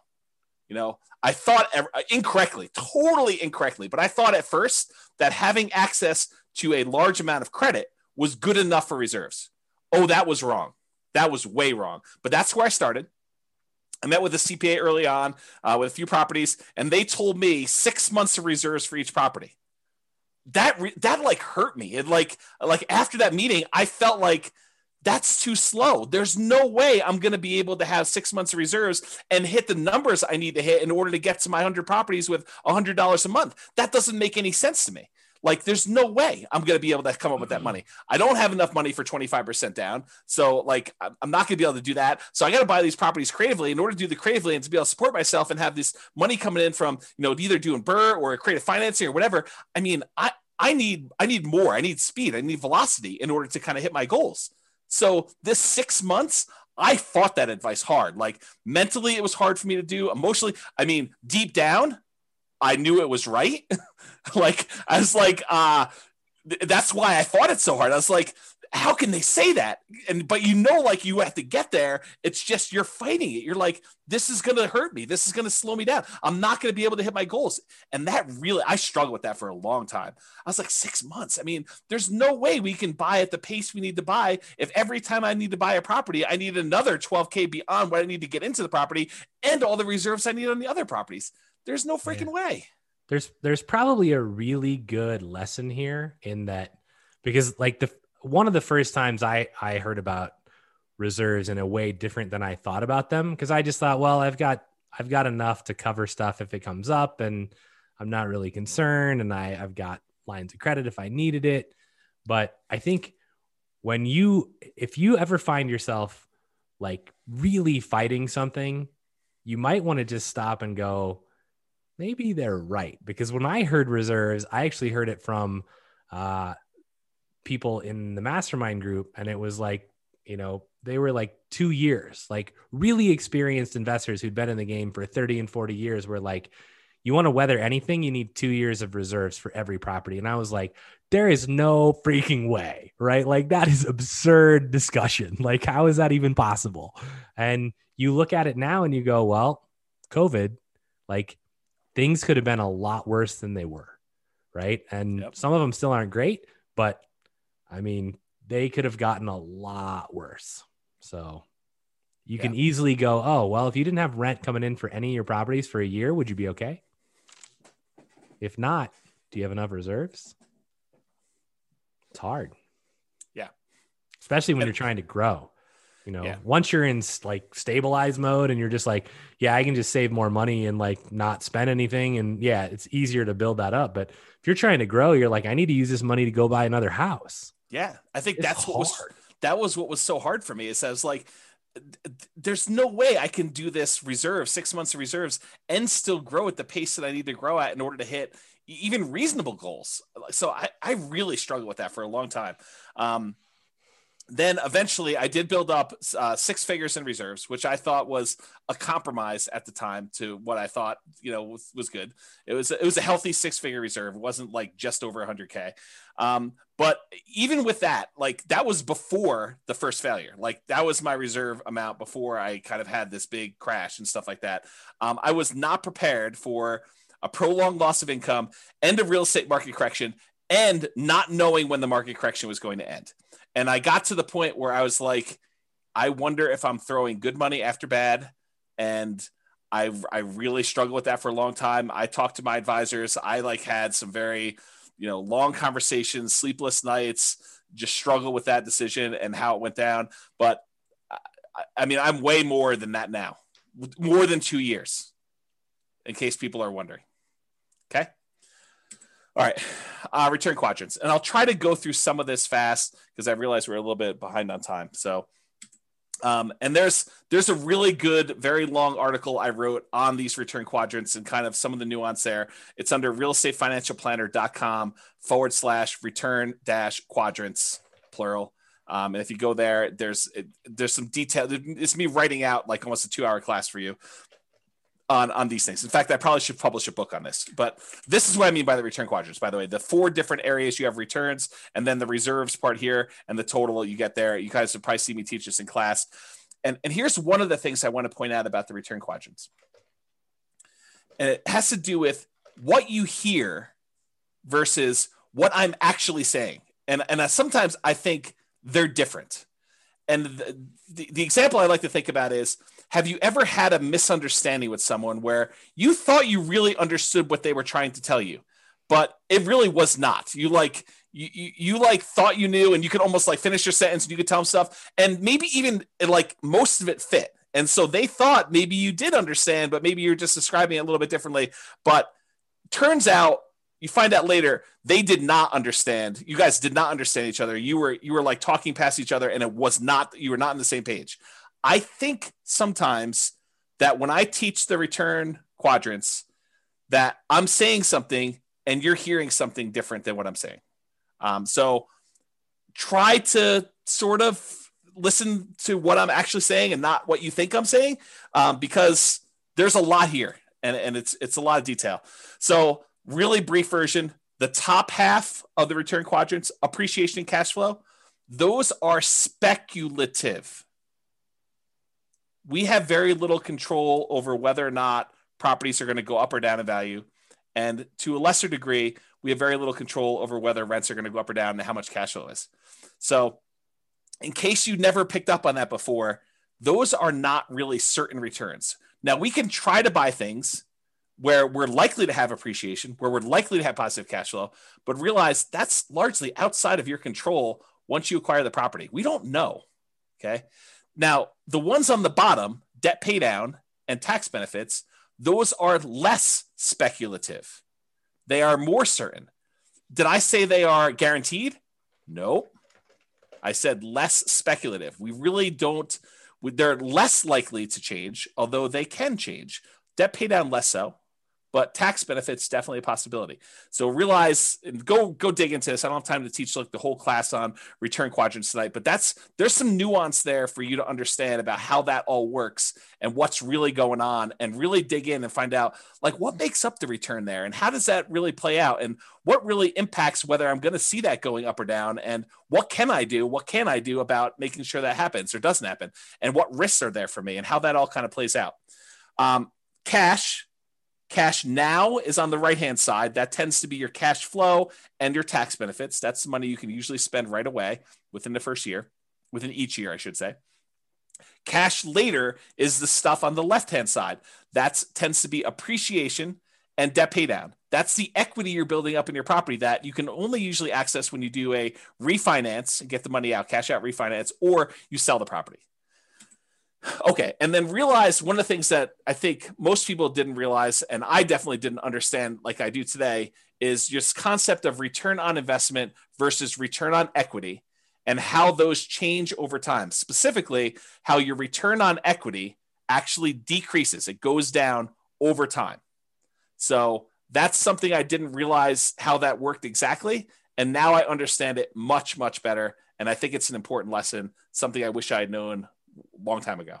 Also, the subtle point of once you pay off a property and exhaust your depreciation benefit, the tax benefits of depreciation, eventually all you're left with is unleveraged depreciation, whatever the raw appreciation is for your city that doesn't get magnified by having a loan on a property, and your capitalization rate, your cap rate in a property. So eventually your property returns, basically they are asymptotic and eventually become unleveraged depreciation and cap rate. So I think those were two things that were there. Okay. Any questions or anything before we get into new stuff? Nope. I handled a couple that we don't need to have just for time reasons. Okay, cool. So Nomad, this is one of the things I wish I had known about early on. I started investing primarily using the BRRRR strategy, buy, rehab, rent, refinance, trying to buy properties where I left very little or no money in a deal. And also buying creatively, like buying subject to or with wrap financing. Those were the two strategies that I primarily was using very early on. And one of the big issues with both the BRRRR strategy and buying creatively is this: poor property selection. You don't get to choose from all the properties available in the MLS when you have to buy it at a deep enough discount where you can buy it, rehab it, rent it out, and refinance it and pull your money out. There's a very limited number of properties where you could do that. And so you end up selecting oftentimes sub-ideal type properties that you wouldn't otherwise pick to be in your portfolio, but the only reason you're picking them to be in your portfolio is because you can buy them at a discount and add them to your portfolio for little or no money. And those do have a cost associated to adding them to your portfolio, because if you wouldn't have added it to your portfolio, maybe there's a reason why you wouldn't have added to your portfolio. And even though you're getting it for free, sometimes free isn't good enough to add it to your portfolio. Okay. So poor property selection. And that also applies to the creative financing ones. If you're trying to go buy a property creatively from a motivated seller, you're doing marketing and you're asking for a seller to call you because they've got some type of real estate challenge that you think you can possibly solve. I think that is a major factor, because not everybody is going to be motivated and allow you to buy their property that way. And so it's also poor property selection. It's really hard to find ideal properties to do that. And that's one of the things I did differently the second time around, is I didn't just buy anything for my portfolio. I was very selective in what I was going to add to it. And those properties, the BRRRR ones and the creative ones, they do not tend to align with the quality properties that we talked about when we said fair price. We talked about buying a great company at a fair price versus buying a fair company at a great price. That's what I'm talking about here. It's another way of me saying this. Another issue that I had with the BRRRR and creative buying properties creatively subject to and wrap financing was living expenses. I had to figure out a way, if I wasn't going to work a job, if I was going to be a real estate entrepreneur and try to generate money from this, was generating living expenses. So I had to do it either with cash flow or these pops by having a tenant buyer live in the property. And then, 2 or 3 or 4 years later, they come out and I get 20, 30, 40K, whatever it was at the time to do that. So that was another challenge of doing it. The second time after I failed and I had to rebuild, I primarily focused on 25% down and then a little bit of Nomad. And so for those of you that are kind of aware of what I'm doing, that's what I primarily did for version 2. Okay. Hey, James. Yes. Knowing that return on equity goes down over time, what do you do about it? Do you try to exchange out properties as time goes on to optimize or something else? I didn't know you taught a whole class on this. Yeah, it's a little bit beyond the scope of this. There are things you can do. You can actually refinance and change your return on equity calculation to do that. But I do think that adds additional risk, and so it depends on where you are in your kind of like investing career and what you're trying to accomplish as to what the correct answer for that is. I will tell you that your portfolio tends to become slightly less risky over time as your equity position increases. And I think that lower return is a reflection of your reduction in risk because of the less debt that you have. Your kind of like debt to equity ratio, your debt to net worth ratio. And so there's a whole class on some of that as to what that means and why. And I probably should have time to think it through and really give you a much better answer. But that's like off the top of my head while I'm distracted with some other stuff. So why 25% and not 20%? So the short answer is you get a much better interest rate for a 25% down than a 20%. And it's not that much extra down if you've got some resources going there, and it significantly improves your cash flow to do it. So we've done classes before, I think, where we compared 20 to 25% down. The which ones they were escapes me right now, but this is not a new discussion. This kind of 20 versus 25%, we've talked about a lot in various other classes and showed you the numerical differences of why you want to do that. One of them is definitely the financing class, where I show you the difference in interest rate between a 20% down payment for an investor and a 25% down. It is way, way better. Like your cash flow significantly increases because number one, you're borrowing less. And number two, your interest rate is crazy better than doing the 20% down. So that's the short answer for that one too. Okay.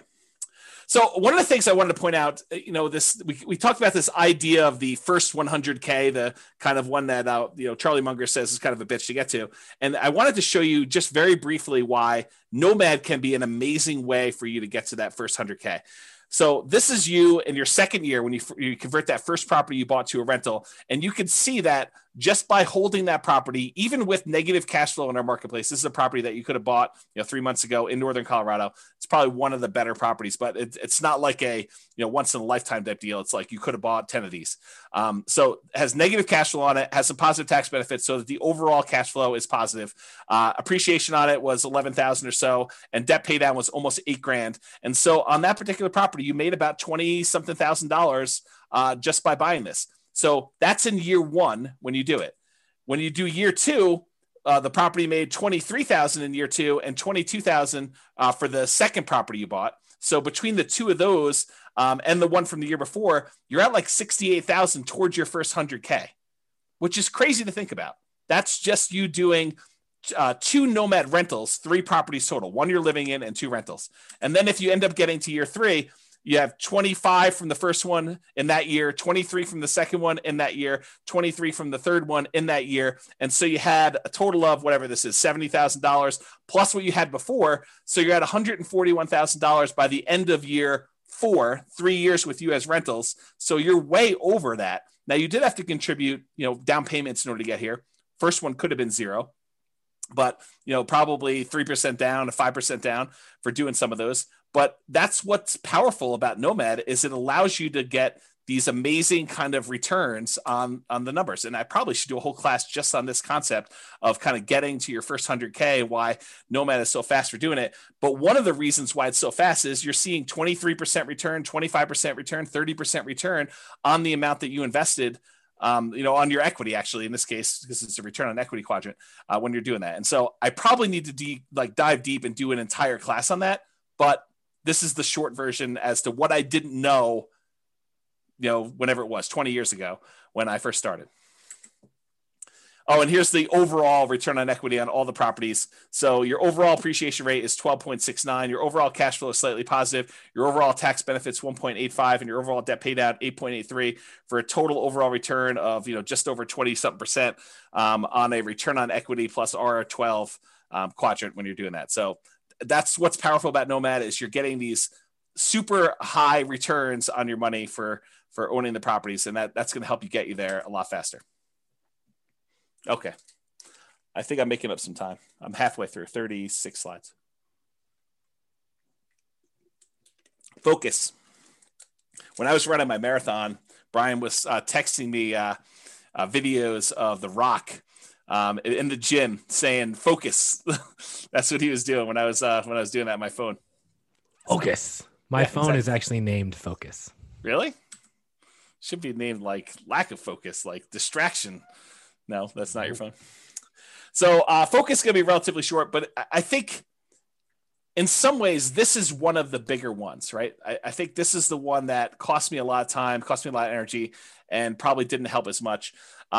It's this idea of shiny object syndrome where, you hear about a new course on, I don't know, reverse wholesaling or option auction strategy or, flipping houses remotely or virtual wholesaling or whatever it is that's the new attractive thing of the day, or day trading or buying domain names or whatever it is. And you end up thinking that may be better than the strategy I'm doing. It would be a disservice for me to actually continue doing what I'm doing when this other thing could be 2 times better or even 10% better. It's just this kind of like, you think that you're missing out on something. And I think I had a lot of that missing out sort of psychology going on, especially when I was younger, and I was looking for the optimal vehicle in order to get me where I was going to go.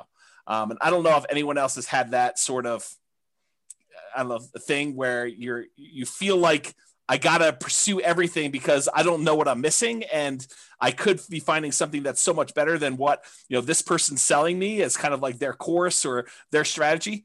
And so I had a lot of that going on. So I was always looking for something better. Yeah. Like a fear of missing out. I think that's a good way of putting it too. And what I came to realize later on is an expert with well-used old tools is better than a novice with the latest, most high-tech, best tools available, because I think the expert has skills in using their tools and they can accomplish what they need to accomplish a lot of times with really great skill and have a really great finished product, where someone who's brand new, even though it's a slightly better vehicle, slightly better tool set that they have, a lot of times they just don't use it very well and they don't perform very well. And so I don't know, I would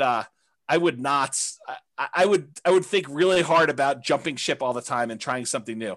I would just focus and be patient and implement a strategy that, is in the top 25%, 20%, 10%, whatever you find is your particular strategy. But I wouldn't jump around to gain a little bit of extra thing, because the grass is always greener on the other side. You think that something else is going to be way much better, and you try it and you're like, oh, I didn't realize this was going to be part of this thing, or I was going to have to deal with this nonsense and stuff like that. So I think that's another part of it. Yeah. I mean, if you've ever seen me use like a regular saw versus a power saw, like my cut is much straighter with a regular saw, because that power saw is out of control. Yeah. I mean, that's probably true, I guess.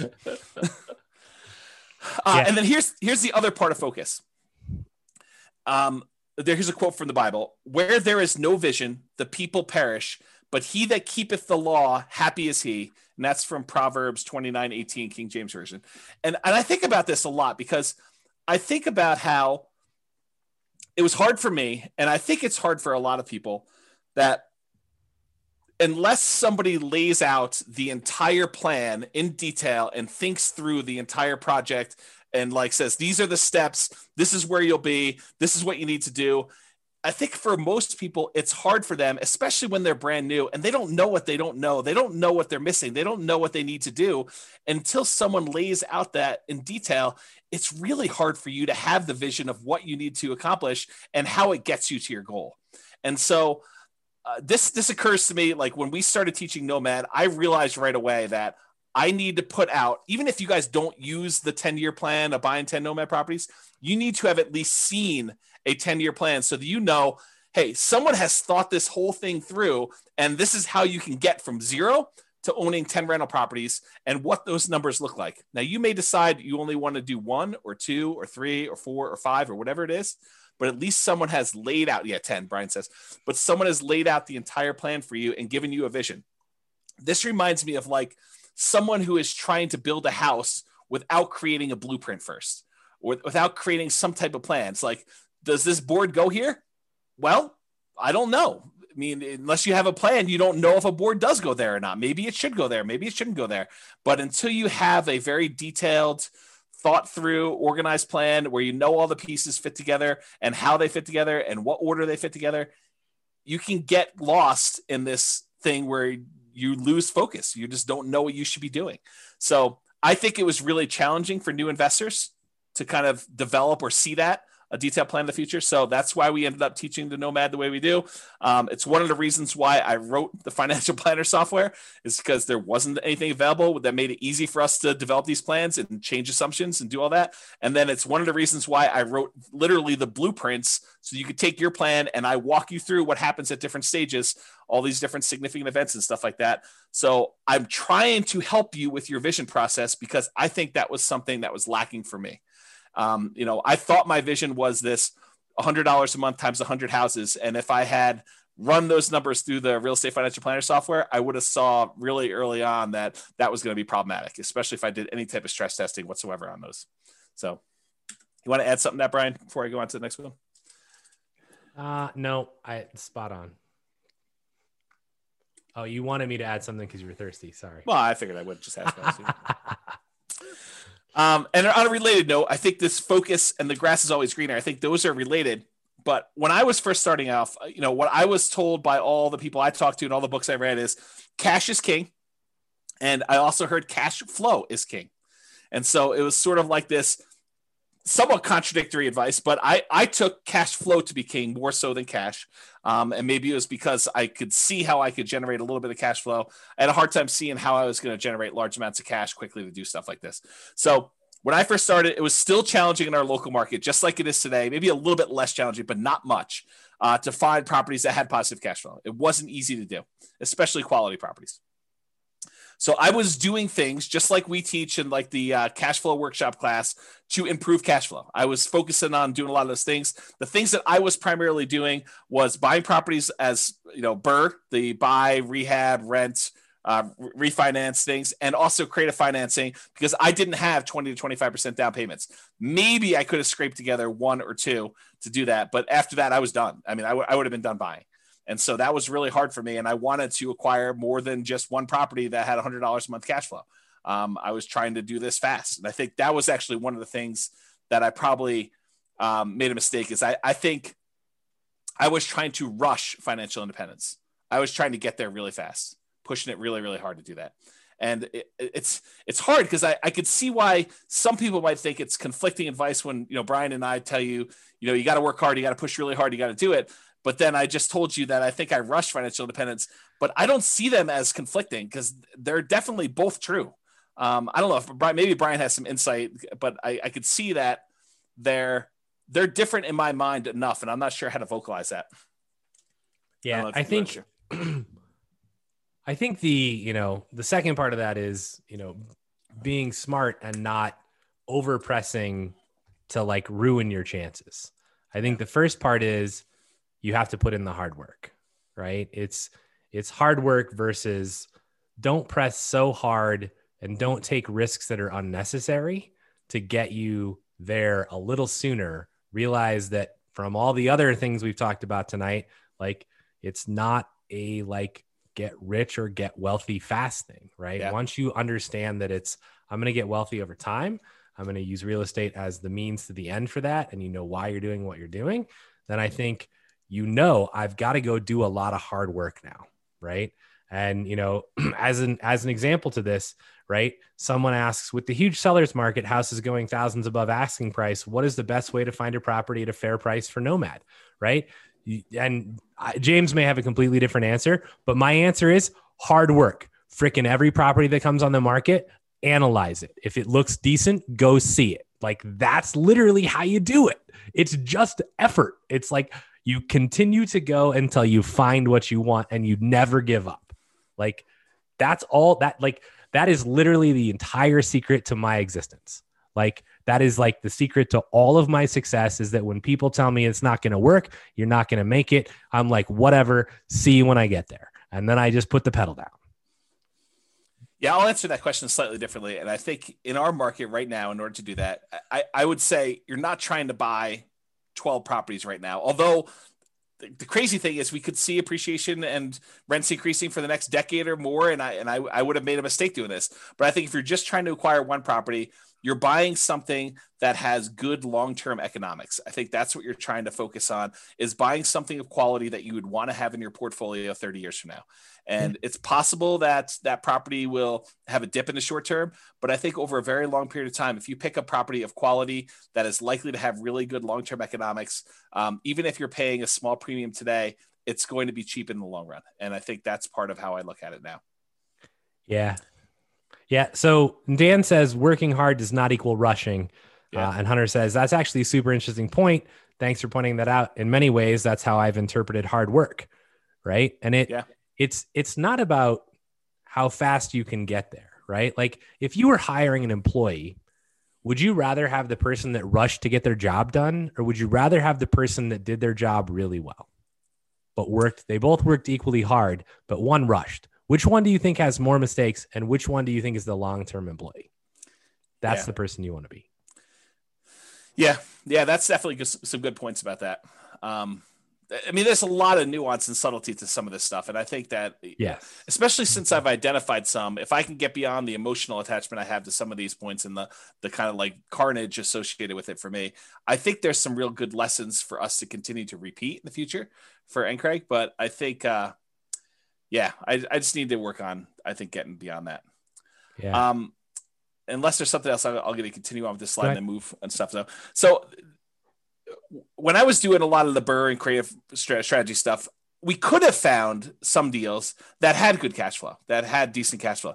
The challenge I had was those were really rare. They were like super infrequent of finding ones that were decent cash flow on that. So the challenge I was suffering with was I knew I needed a certain number of properties, 100 properties for me if I was just going to do $100 a month, and I was, and I was going to try to do 10K a month in passive income, or 200 if it was me and my partner, or I needed to do $200 per month and have 100 of these. So for me, I had to get to this big number, and I was thinking to myself, if our pace is 1/10 of what it was, because I'm really selective in the properties that I'm buying with these things, it's going to take me forever to get to 100 properties or 200 properties. And that was one of the things I struggled with early on, is this idea of acquisition pace and deal quality. And I think I landed on the side of pace, at least for a period of time. And I think that hurt me. And I think if I had to do it over again, I'm not sure I would do it exactly the same way. I think I would have done more, having done it again a second time. I have done it with quality. I've done it with more quality type stuff than I have than pace and just adding stuff to my portfolio because I could. So that's something to kind of remember. And this is a slide. I won't go into a ton of detail. This was in the cash flow versus appreciation class. And it talks about how markets historically, some of them have had really good appreciation. Some of them have had really good rent appreciation. There are some that have had negative appreciation, but really good rent. And so it's like, this is a breakdown of how many existed for each breakdown of market. And and go watch that class, because I did a much better job of explaining that in that class. And this is probably a topic for more conversations. But what I did also want to point out is just because a market had great appreciation in the past and great rent appreciation in the past does not mean in any way that that is going to continue in the future. I think that you need to understand what is driving some of these things and try to look into the future as best you can, because it's really hard to do, and try to say, do I think that this is going to be a property that over a very long period of time is going to have very positive economic kind of like perspective, or a very good economic benefits of owning for a long time? Short term, it's really hard to predict. Long term, it's really hard to predict. But I think that's part of what you're trying to do, is trying to evaluate, where this will be at some point long in the future. And on that note, do you want to say something, Brian? Speaking of reserves, do you have a tool or chart evaluating the portfolio risk? Yes. So in the Real Estate Financial Planner, there's probably 2 or 3 really good charts for risk evaluation. One of them is debt to net worth. The other one is a new chart. I'm not sure if you even gotten an email on it yet. It's liquidity, or account balances to debt. I think that's the other chart. So it shows you a measure of like how liquid you are in your account balances compared to your debt load. And then another one is the number of months of reserves for your entire portfolio. It adds up all the expenses on all of your properties, including rentals and owner occupants. It adds up all the expenses you have programmed in there for your personal like living expenses. And it tells you how many months you have of reserves for all those things for the entire portfolio. And you can see your kind of like reserve balance over the course of 40 years or 60 years or whatever you're running there. And I think that's another interesting metric. And there's more coming. Okay. Past is not equal to future. So, we talked about this idea about appreciation in the past does not mean appreciation is going to be in the future. Cash flow in the past does not mean it's going to be cash flow in the future. Just because a market has done well doesn't mean it will do well for you in the future. Just because a market has done poorly in the past doesn't mean it won't do well in the future. You need to try to understand the why behind it, which is really difficult to do, especially with unprecedented times. And we're not really sure like what's going to be the major factor in things and how those are all going to play out, but you have to do the best you can. And you may still be wrong. And I think that was a major thing that I had a problem with early on, is I had a fear of being wrong. And I think that still comes up today. I think that's part of the ego thing, right? Like being wrong and a feeling like I should have known. And I think that's definitely an issue I have going forward. But, maybe you're better at that than I am. I think the goal is to buy something with long-term positive prospects. Try to put the odds in your favor. Doesn't mean that you're not going to make mistakes. Doesn't mean that you're not going to fail. But I think trying to put odds in your favor and making reasonable size bets. Don't bet the farm because it's 51% in your favor. I think that's another key part of this. And that's one of the reasons why I like the nomad strategy, is that you can actually keep big reserves and buy a property and get really good returns on the small amount. And if something starts to go against you a year later, you can actually buy in again and take a better bet, because now the odds are even more in your favor because you're buying at a bigger discount or buying a slightly different market or whatever you have to do in order to continue to buy and acquire things correctly. And then market timing is a fool's errand. Trying to say the market's at its top, I'm not going to buy now, or the market's at its bottom, I'm going to buy as much as I can. I think that's really difficult to do. And there's a lot of people that agree with me. I've got a whole bunch of little quotes. I'm going to read you some of them just flying through. I'm not going to comment on all of them, but I do think that it's important for you to realize that I'm not alone in this philosophy that timing the markets is incredibly difficult to do. It's really, really hard, and it's inaccurate, and there's no one that's really been super successful at it. And some of these guys are the richest men in the world. And so it's not just James's crazy little idea.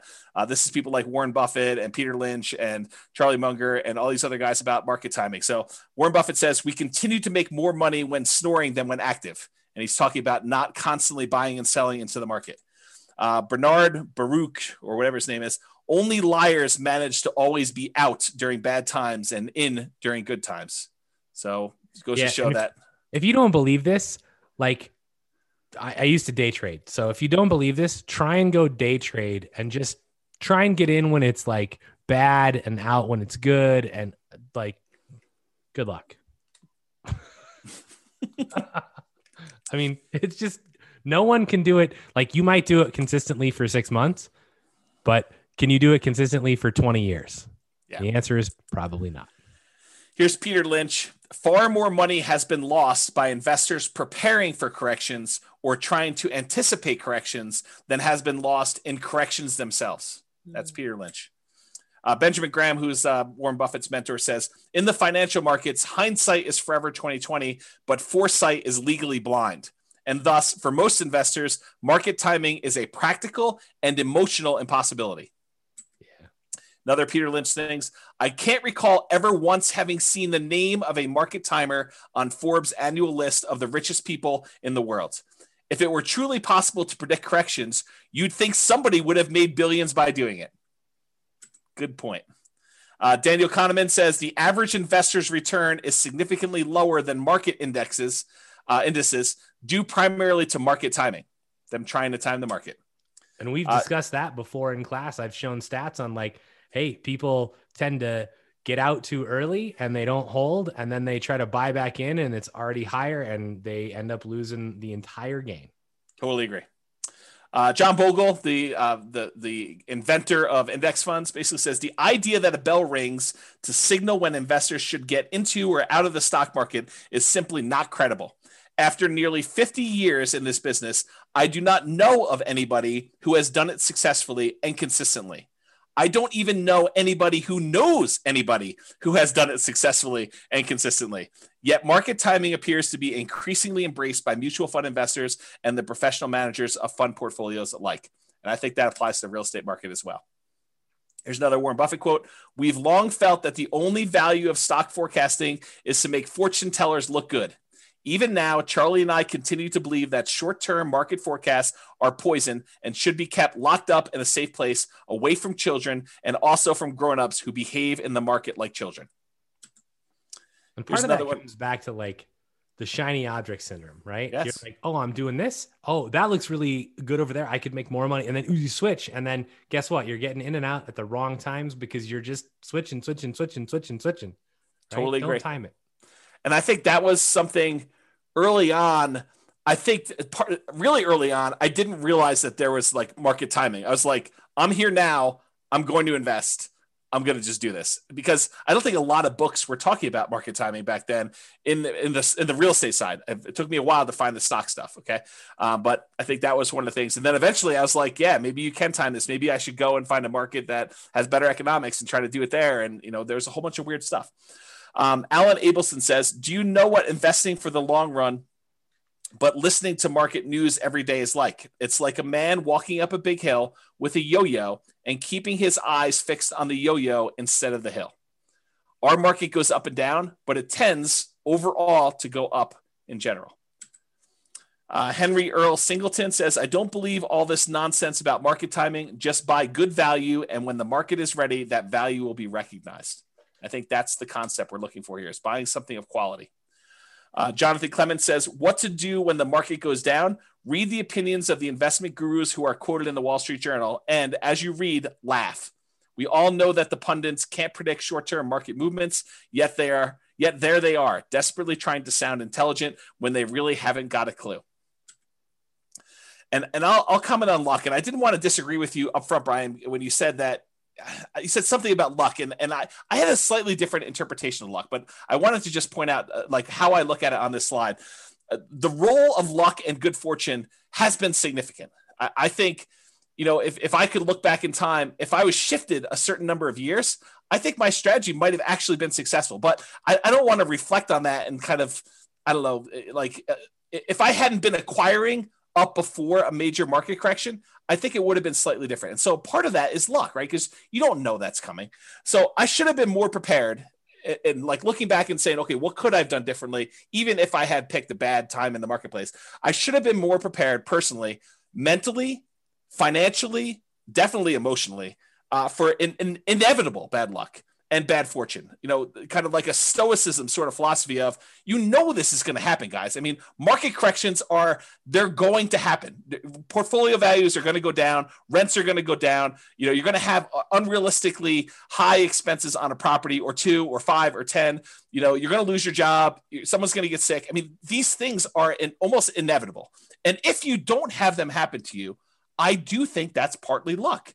I think that it just, you were one of the few that didn't have a major health event or a major loss of a job or a market correction during the time when you had that in your portfolio.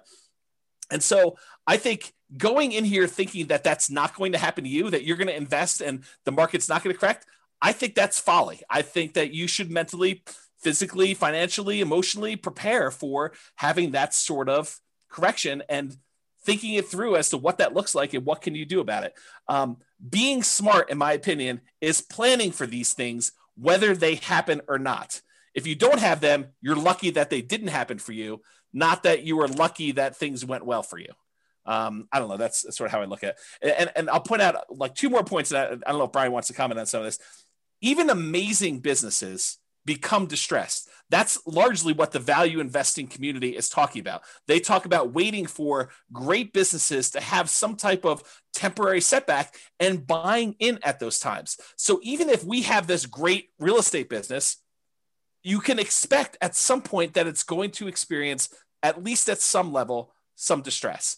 Now, I think part of it is preparing yourself for that distress and realizing that this is not a knee-jerk time for you to get out of the market. And I'm talking to myself, by the way. This is not a knee-jerk time for you to get out of the market and, for you to not be prepared to kind of weather the storm. I think that that's the time for you in some ways to double down and buy in, or at least kind of like prepare yourself for that period of time that you have to do that. So we are off. The final thing I'll say about this, and I'll let Brian kind of comment. We're often making decisions with incomplete information and subjective, very personal biases. So we believe certain things about what's going to happen, how it's going to happen, and stuff like that. I think they're very subjective. I think they're very personal to us, and they could be based on historical experience. They could be based on you not knowing. I mean, they could be based on just things you've heard, how you were raised, all that other stuff. But we're never going to have a complete 100% view of everything that's going to happen, everything that has happened, everything that could have an impact. And so you have to get good at making decisions in partial darkness.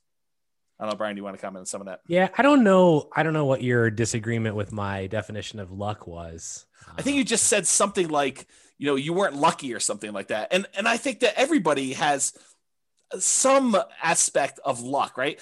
Maybe it was when we have to go rewind it if we're going to do that. But it was something about how you just happened to be investing during a time when everything has gone really, really well so far for you. And I think you're planning for a rainy day, but if you had started at a different time, it might not look exactly the same. Maybe that's what it was. I don't think it would look exactly the same. I think I was in a position where had I even started in 2007, which, Dan even makes a comment, right?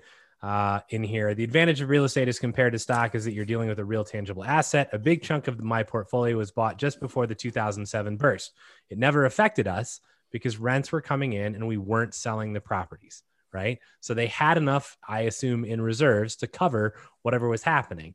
And obviously in depth about my situation, but my guess is that if I had bought a bunch of properties in 2007, I would still be okay, right? But I think there are definitely events. And I think this is the hard part about life, right? So in poker, you could be holding kings and I could be holding aces, and we could literally turn our cards up. I would shove my entire, pot in, my entire bankroll in every single time against you. Because I would win. I would win every single time. Right. And I'm an 81% favorite, roughly. It's 80 point something, but I'm an 81% favorite. And what poker players and what investors and what I think people in real life don't realize is that odds are odds based on an infinite amount of time. And so literally for my entire lifespan, it is possible that James just every single time his kings beat my aces.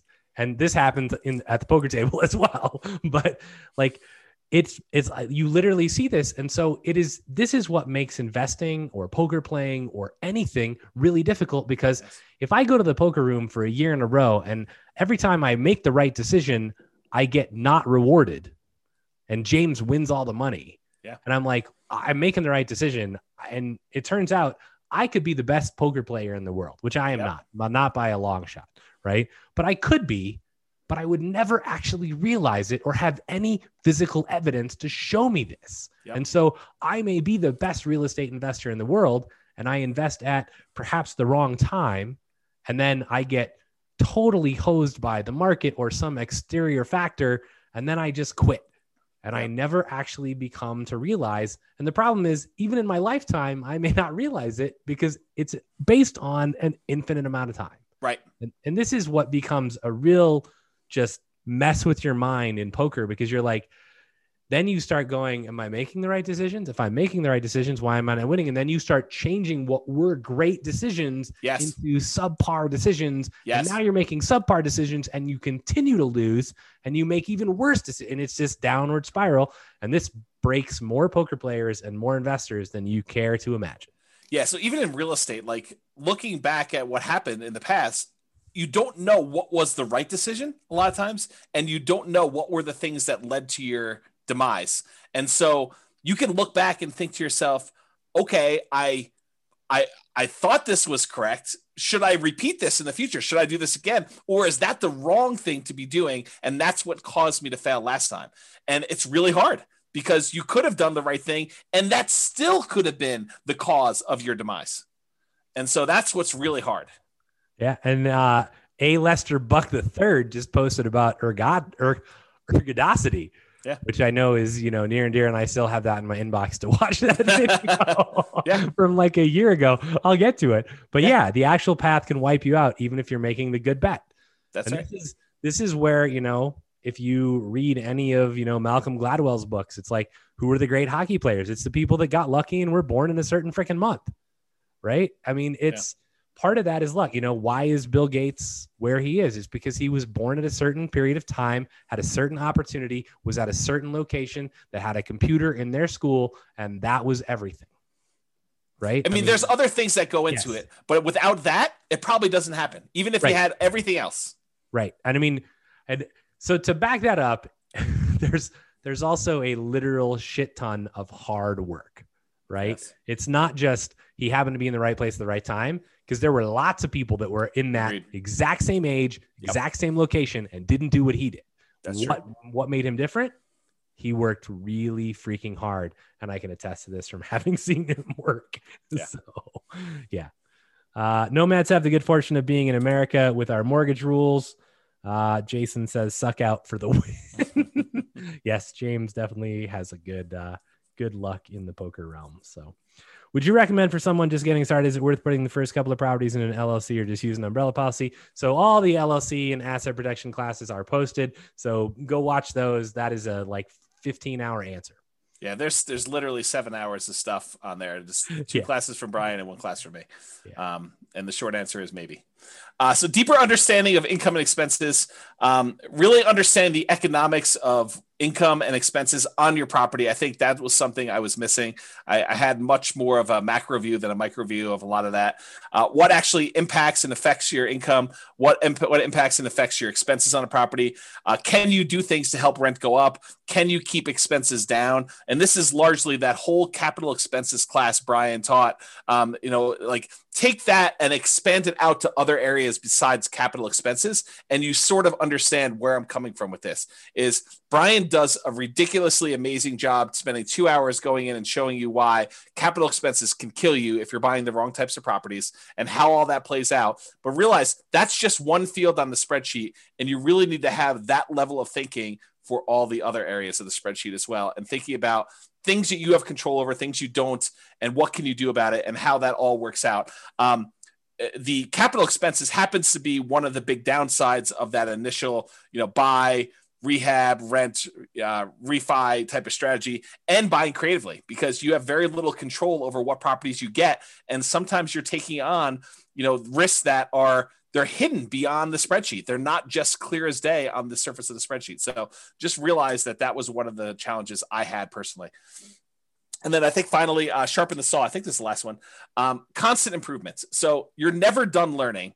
I think that was another lesson. And I feel really fortunate in that I think I had part of this early on because I've always been a big reader. I've always read a ton of books, but it's more than just reading. It's constantly studying and reading and implementing and tweaking and trying to apply what you're doing and going out into other areas. Like if I had not expanded out into some of the stock market stuff, I wouldn't have been able to pull some of those back and kind of apply them to how I think about real estate. And I do think that a lot of those ideas have helped me become a better real estate investor. And if I hadn't done that, I don't think I would have missed out on some pretty good improvements and strategies. So you should also take time to think and reflect and plan. I think that that's one thing that I probably didn't do as much of. I would read a lot, but I wouldn't take time to actually process and implement. And I think Brian has been critical of that before. And I think it's fair. It's a fair criticism that, I'll read 50 plus books a year, but he's like, well, did you implement the last book you read? Did you take time to think about that and do it? And sometimes it's no, but sometimes it is yes. I mean, sometimes I do that. And if I take a break after a while, I try to go and, I don't know, put it all together and make it all work. But sometimes it's hard to synthesize after you've been away from a book for 4 months that you only read once. So it's a fair criticism and one that I think I should do better on even in the future, but I definitely didn't do nearly as much of that in the past. And then related to this is test your assumptions. You have an assumption about how things work or why things the way that they are. And I think you need to ask yourself, is that really true? Is that a true assumption? Or is it just been that way for 80% of the time and I haven't seen the other 20% yet? And what if the opposite were true? Or what if that was not true? And think about what that might look like and say, that's really problematic for me. That would be devastating for my portfolio or devastating for my plan, and make appropriate plans for that, to think things through like that. So I can still make mistakes. I do all the time. I'm still working on that. I hope you guys are as well. And Charlie Munger says, in my whole life, I have known no wise people over a broad subject matter area who didn't read all the time. None. Zero. You'd be amazed at how much Warren reads and at how much I read. My children laugh at me. They think I'm a book with a couple of legs sticking out. So that's a quote from Charlie Munger. The compulsion to push and achieve. I think this was a mistake of mine too. I was ultra competitive and driven and going for speed. I think that I was really pushing hard early on. Not sure I completely understood or understand even now work-life balance. And so that's just something to be aware of and something I could do better at.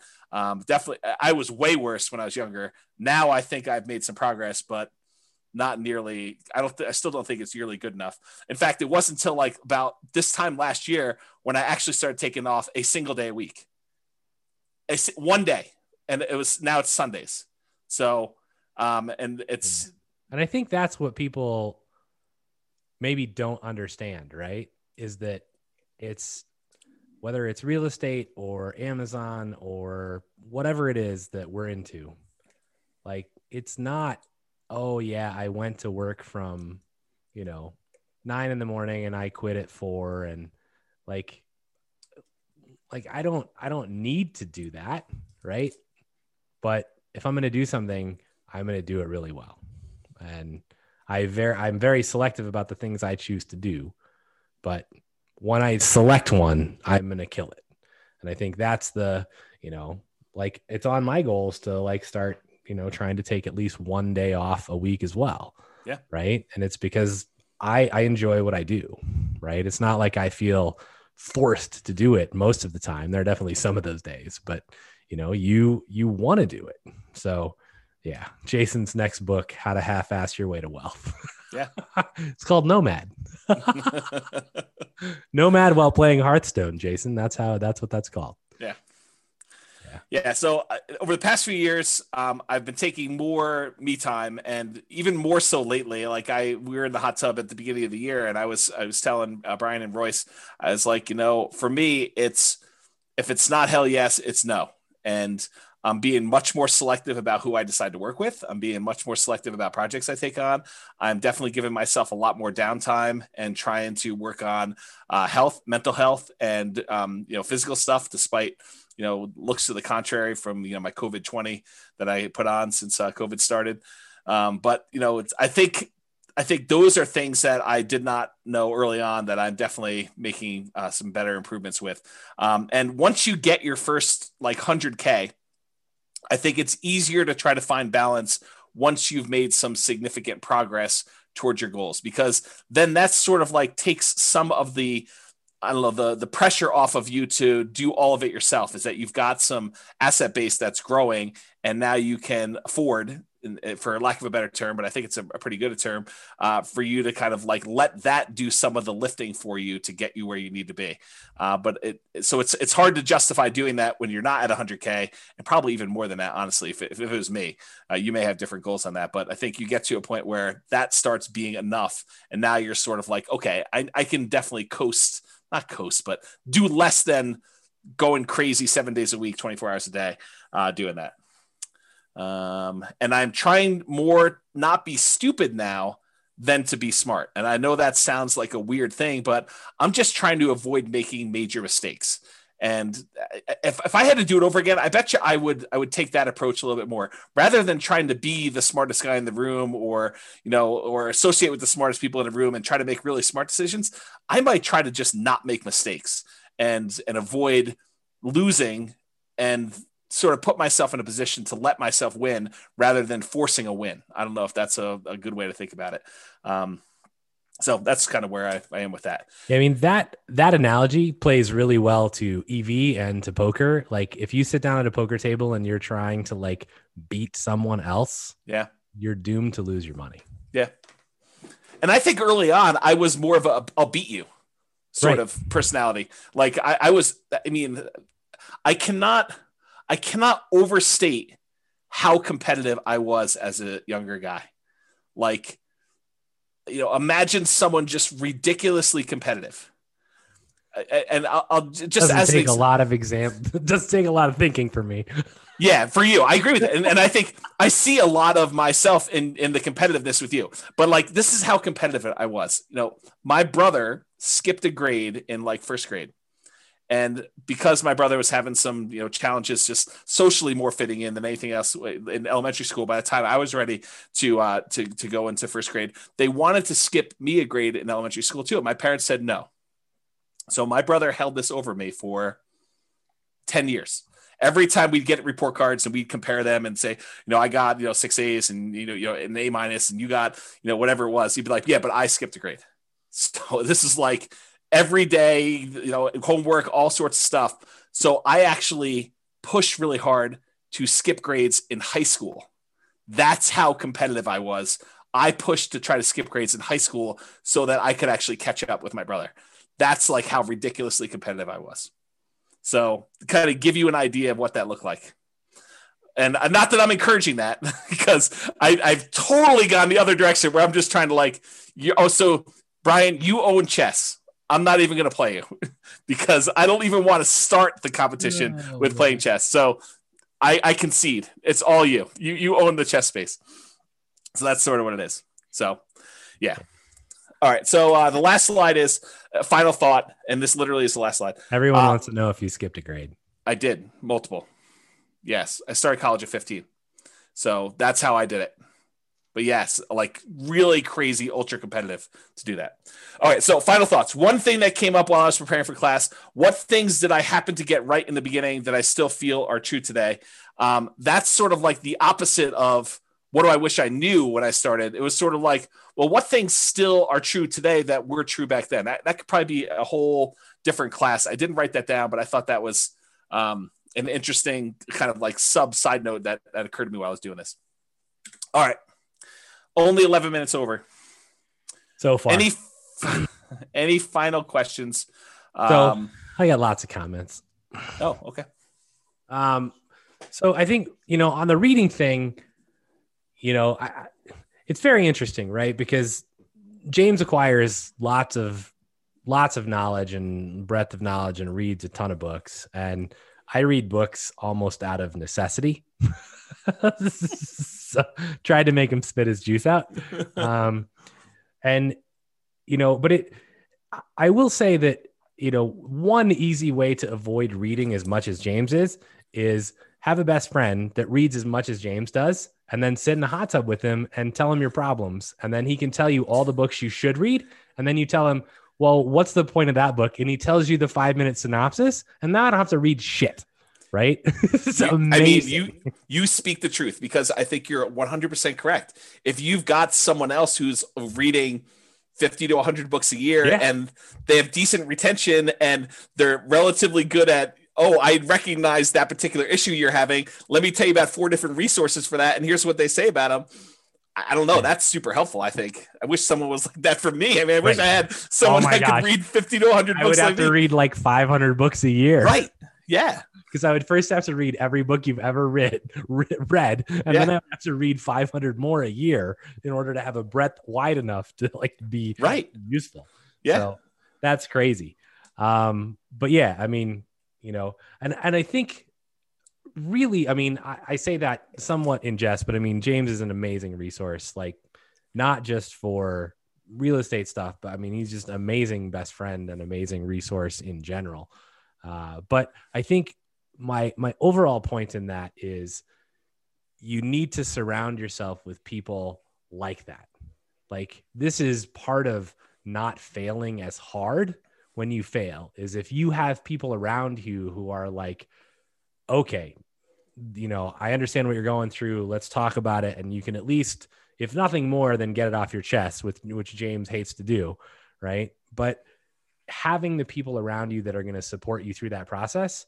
I mean, huge setback in my life. I went through a divorce and James was there every day. So, and it makes a difference. So find the people that care about you. Somebody in their comment says, this is from like a long time ago in the presentation, but I highlighted it because I wanted to come back, right? It says, so much value in a great mentor, one that has a tried and true and approaches and has made money doing them. And I have this thing about mentors. This is kind of a pet peeve. You know, when we used to teach live classes, you know, people would come up after and be like, hey, Brian, will you be my mentor? And I'm like, who are you?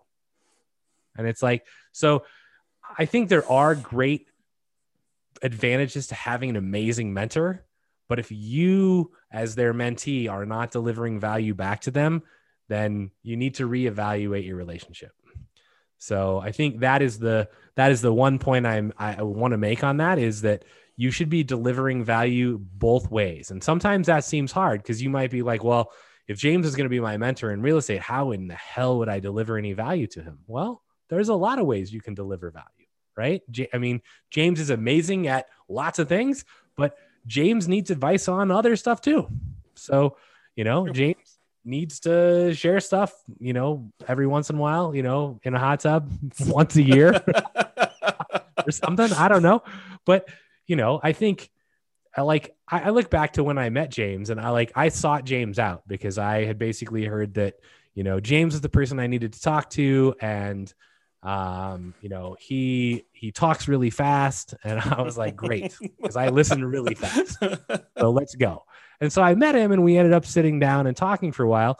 But, you know, some of the first conversations we had, like I went to him to find out what to do for real estate investing, but he very quickly learned that he could turn to me to bounce his business ideas off of. Right. Sure. And so we would go on hikes and spend 3 hours talking about what his business strategy was. And that wasn't an expected thing, right? Honestly, I was just looking for like, okay, who's the best freaking resource for me right now because I want to do this, right? And it turns out, well, for me to actually get what I needed, I had to deliver value back. So make sure that you're doing your mentors, you know, well in delivering value, and it could come in many different ways. So let's see. It's time to start reading comments. Skipping grades, we covered that. Thank you for your honesty and for sharing. Really appreciate you.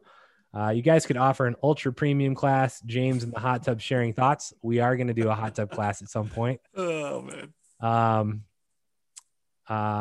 Blink. I'm not sure if that's a reference to Malcolm Gladwell's Blink book, which is on my bookshelf right there. That's a good book. Don't forget to rent Ferraris and bikini models for your YouTube shoots. I wonder who made that comment. I can only guess. Yeah. So Hunter says, I've watched a lot of NCREG classes and I really feel like this was one of the best ones I've seen. Investing in real estate or anything has been deeply psychological and almost spiritual even. So it's cool to hear you both touch on something different than the spreadsheets, numbers, and ROIs. The emotional game is super important, which I couldn't agree more. Thank you both a ton for sharing some of your backstories. Good stuff, fellas. Don't look back. Boston. Brian, that was a great point about the mentees. Amazing class from Nick. Thank you, James. Thanks, Brian. This is definitely one of the best classes I've seen from you, which I said at the beginning probably is going to be that way. I put a couple suggestions on the website from Dan. It still works. Thanks, Dan. Thank you guys. One of my favorite classes for sure. Thanks both as always. And so that's the end of the comments.